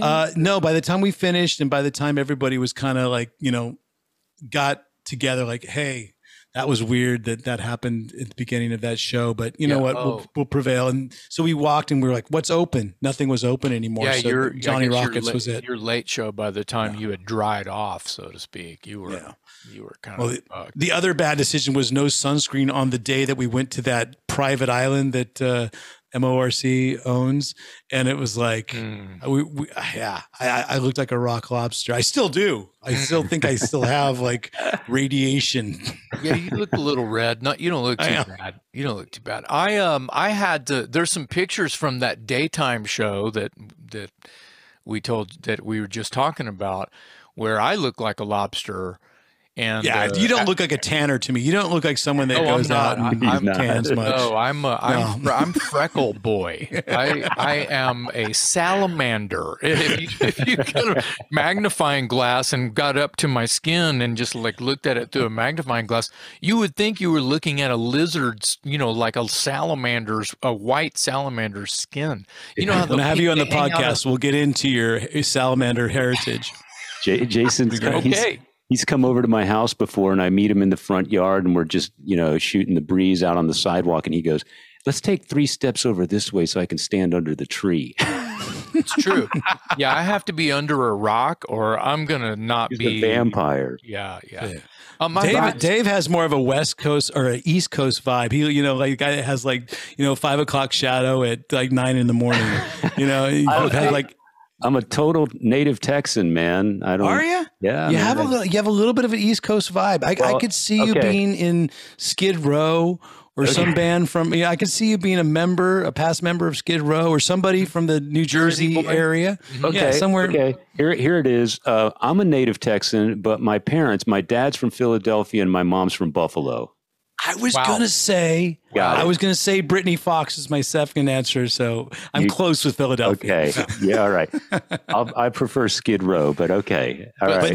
But now you live in Nashville. See, you have that vibe, I'm from Jersey, but now I live in Nashville. Yeah, with everyone else from Jersey. Yeah, but still, Dave is the guy that, in an open air situation in August in San Antonio, Texas, would be, like at the rodeo or something, and the sun, it's 115 degrees. He's the guy in the front row, and he ain't going anywhere. No sunscreen, maybe a ball cap, and Black he won't. But he tans well. You could tell he's got that olive skin. He's tanning all right. He can handle it. Me, I just turned into I can't do it. All right. Do you have your audio? Is your podcast audio? Because if people are just listening to it audio, they're going, oh, we can't see this. So you have to go see us on video. It's video. It's video. Yeah, very good. We edit in post, and we, put our intros and our outros with little zingers and stuff. And then it's on YouTube. So there's going to be no editing on this. Okay. There's very minimal. Very minimal editing. So when you leave the room, we do an intro. It's like we make our guests leave the room, and then we talk shit about them. So. Yeah, perfect. Perfect. I have a confession to make. I probably do need my readers because here's my notes. See, I those saw are that giant font. Those are huge. big letters, man. They're huge and they're in Sharpie. And that's and the biggest I think Chris Wise has ever seen his name. Yeah. Well, so this leads to my last. This is my final question. Teleprompter, Ryan. It is a teleprompter. Yeah. And some of them are in green, and some of them are in blue, and so I can tell one question from the other. So color coded. Yeah. So here's my last question for Ryan. I have one more for Ryan, and it's completely left field, and I had no idea about this until I started doing some research. And Jason, I don't know if you know this either, but Ryan is credited as playing guitar on the Tal Bachman hit song "She's So High." Yeah, that's me. I did not know that song was everywhere in '90. What is Tal Bachman? Biggest song. No, just listen. If I just sing it to you, you'll know it, Jason. You'll probably go a little cringy. You'll probably go, "Oh." Okay, we can edit it out if we, No, she's so high, high above me. She's so lovely. I don't know what key that's in, but yeah. Yeah, it was a huge. No. Okay.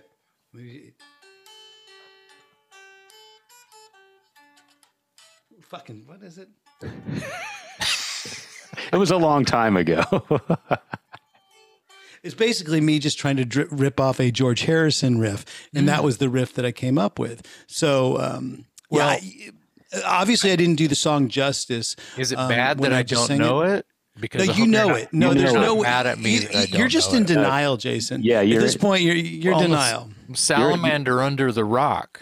So when I was researching Ryan and that little bit of information came up and I was reading, it says, it's talking about what a big hit this was. And I thought to myself, well, if it was such a big hit, I've heard it. So I pulled it up on YouTube and the minute I heard it, I went, oh my God, that song was all over the radio in 98, 99. And then it was on a Peloton TV commercial years later. Oh, yeah. Just recently was on that Peloton commercial. I tried to, here's the story about that. I don't want to get too far into it because Tal and I have patched things up, but when I left that band, it was to do the Brutal Planet tour.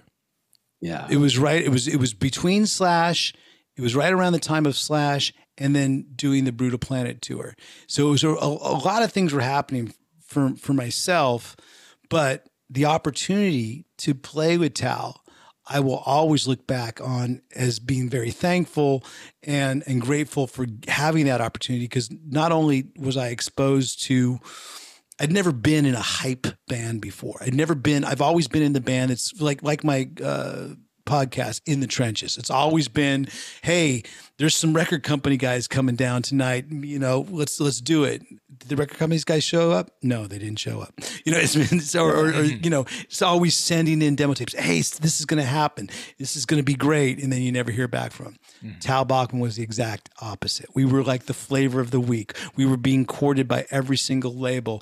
We got to go. We flew to Hawaii, lived there for four months, making a record with Bob Rock. It was like legit. I can't even begin to think about what the record budget was and how much recoup it would be. That's why I actually, at one point, I was just like, well, you know what? With that song, I won't take publishing. I'll take the buyout that they're offering, because how could this song ever, recoup? How could this album ever recoup? Well, the album probably didn't recoup, but the song should have taken the publishing. Yeah. Should have taken the publishing. But you know what? Those are things that you live and learn. And the funny thing about that band is, if you think about it, the only one I'm not 100% sure is about the drummer, Lance. Great drummer, by the way. But if you think about it, I've been able to sort of, again, ride those coattails and have a very cool experience with Alice Cooper and a bunch of other bands all throughout these years, but I'm, mostly known for Alice Cooper, and I'm totally cool with that. What a name to be able to wear on your sleeve. Sure. Chris Weiss, the bass player, has played in The Cult. Yeah. Ace Frehley. And oh God, please, he's going to kill me if I mess his name up. The keyboard player in that band. Someone please go on. You guys actually can do some editing. No, we will. It'll be tight. No, but I'm just trying to find the keyboard. I'm not Derek Sherinian, is it? No. I played with Derek as well, but no. God, as soon as you say it, it's going to come up. It's going to hit me over the head, and he's going to kill me for not. Who's he played with? Remember? Oh, dude, he's played. We can edit it out. As soon as you tell me his name, I'll tell you the band. Yeah. No. I'll right. So are you in the keyboard video? player? Huh? Are you in the video? No, I'm not in the video. No, okay, but that was Chris already. Is. That's why I have Chris's name written in Sharpie in 18-point Sharpie, because I looked at the video and I thought, well, either Ryan had his hair cut really short and had it kind of spiky Billy Idol style back then, or that's a different guitar player. And they show Chris for a split second, and I'm like, that looks like. Well, Chris look who the keyboard player is. Tal Bachman, keyboard player. Yeah, I'm looking it up right now. Failing. Come on, man. I'm so bad at stuff like this because, I mean, I didn't mean to put you on the spot. I just no. I wanted people to know, because that song was such a huge hit. But you have to know the keyboard players because the ironic, the totally ironic thing is we all coming from huge. We play in huge rock bands. Yeah, He's Steven Tyler's shadow in Aerosmith. Oh wow. So this keyboard player you're talking about? Yes. Yeah. And one of the best vocalists I've ever. Oh, Buck Johnson. Jesus Christ. Okay, Buck Johnson. Now you edit it. I wouldn't have known that. It's Buck Johnson. And you know what, Buck? Just so you know, there was no Googling for me. The name finally came. Well, I looked Buck up Johnson. Tal Bachman's Wikipedia, and Buck Johnson's name's not even on there. Oh, that's very. That doesn't surprise me. Mm-hmm. Yeah, because Ryan's uncredited on the song. 9 of the 11 songs on the album, I'm all over. I played guitar. I'm in the studio with Bob Rock and Tal, and yeah. And if anyone out there was listening to the radio in 1988, 99, you couldn't escape that song, because I saw it. I didn't. I don't know. It's not coming to me. I'm sure I wanted to go find the song and listen to it, but I do. Look, Ryan's going to give us an exclusive right here. Okay, well, we have to edit it out because we can't pay any royalties. High above me, she's so lovely. Yeah, there it is. Don't know it. So we can't pay the royalty. We can't. We have to edit that out. So anyway, you can edit that out. Buck Johnson, Aerosmith, myself, Alice Cooper, Chris Weiss, The Cult, and a bunch of other I saw Chris with Ace Frehley, with Bob Rock. That's intense. Yeah, so my Bob 6 degrees of separation to that is I wrote some songs with Randy Bachman. Oh, there you go. Yeah. That never came out. We didn't. I was going to say it wasn't Taking Care of Business or Baby. No, it wasn't those. Yeah. I was alive then, but I wasn't in the sessions. So well, I mean, how many times do I get asked? So you're an Alice Cooper? Did you write Poison? I'm like, I wish. I wrote Ballad of Jesse Jane. Yeah, that's pretty rad. Yeah. To be able to say you write songs with the man. That is any song with Alice. Yeah, Cooper. that's why I wanted to spend some time on Dirty Diamonds, because I appreciate that. Geez, who out there? Well, you know what? One of my favorite songs off that album is "Perfect." It's called "Perfect," and it was a cool little riff. I wanted it to have a bit of a T-Rex type of vibe, and Alice came in, and again, he nailed it right. When I played the riff, he goes, "Huh. I hear T-Rex, Roxy, but you know what? I hear a little John Lennon too." And one of his favorite singers is John Lennon. So if you listen to that song "Perfect" off of Dirty Diamonds, if you can close your eyes and just hear Alice channeling a bit of John Lennon, you'll really hear the tones, because he's really good at that type of voice, that John Lennon-y, sometimes a little nasally, but throaty type of thing. He can nail that. And I think Alice, sometimes he doesn't get enough credit for being the crooner that he can be. Right. Because if you listen to those ballads, you know, How You Gonna See Me Now, I Never Cry. I Never Cry. Fucking Only Women Bleed. So there's a bunch of them. He's unsung as far as that style of writing goes. Well, it's because he became Alice Cooper, the darkness and stuff. But you know, that's part of his own doing, because that's obviously, you know, the evilness and all that kind of stuff is he's created that whole aura. Isn't it from just to go, not to go discography crazy, but isn't it from the inside that he wrote with Bernie Taupin and had Davy Johnstone play on? Yes. Oh, dude, Davy Johnstone. He's been on the podcast as well. One of my favorite interviews. Oh my God. Loved having on. I think super sweet guy. I think Jason's going to have a seizure. On that, dude, on that same tour that we were talking about, that way back, going back to your t-shirt, when Angry Anderson came on stage with us in Australia, a couple cities later, we're in New Zealand, and guess who's at the show? Mr. Davy Johnson got to come up on stage with us and jam, and you know, I really appreciate him. His guitar playing, one of my favorite albums that he ever played on was an Elton John album called Rock of the Westies. One of my favorite albums. One of my favorites. Yeah. So a lot of people know this already, but I have this tattoo that starts at the bottom of my neck and goes down to my junk, and it's from I didn't know that. Captain Fantastic and the Brown Dirt Cowboy. It's from the art is taken from that album cover. Wow. It's true. I am a giant. A couple more words, and it's going all the way around the rectum. I have an Elton John tribute band that gets together and plays, and I sing and play guitar all the way down the sack with a couple more words. I mean, that's it stops. Hey, it stops. Right around the brown dirt. It starts and stops. No, it does. It's not the album cover. The album art is wraparound. I appreciate. It is a fold out. It is a wraparound. Yeah, it is a gatefold. But the artwork is not a gatefold. It doesn't wrap around the Jason. Ooh, right around the taint. That would get a little bit. I mean, people always say, "Oh, the elbow is the most painful part." And like, I can think of a worse. I can think of one part. There is worse. I think the taint. Man. But wow, that's just cool that you've really kind of struck gold with just being the guy in the trenches, to just kind of throw the punch. Hey, yeah, I love the fact that I get to be. I actually am on stage right, so in a lot of ways, I am Alice Cooper's right-hand guy. Hey, yo.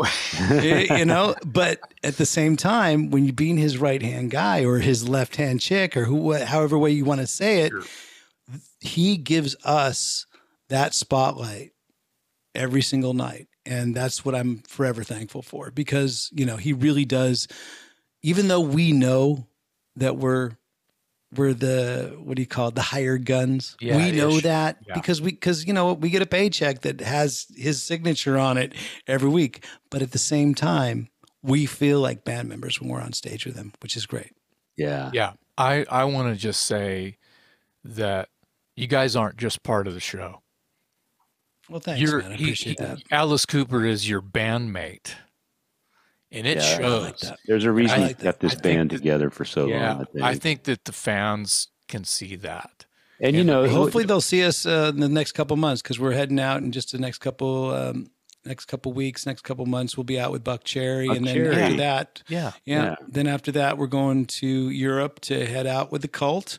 And actually, Ace Frehley's going to be on some of those shows, and I've heard of a lot of cool bands that we're getting to play with this year, and hopefully all things work out. But Michael Monroe Band is another one of those bands that we're going to get to play with later on in the year. That's going to be wow. Yeah, dude, Michael Monroe brings it every single night, but then again, so does Alice. So it's packed. It's packed with entertainment. Come on out. Michael Monroe could come out with the saxophone and the harmonica and do a little get down with Alice. Every single night he could. Well, I mean, he has.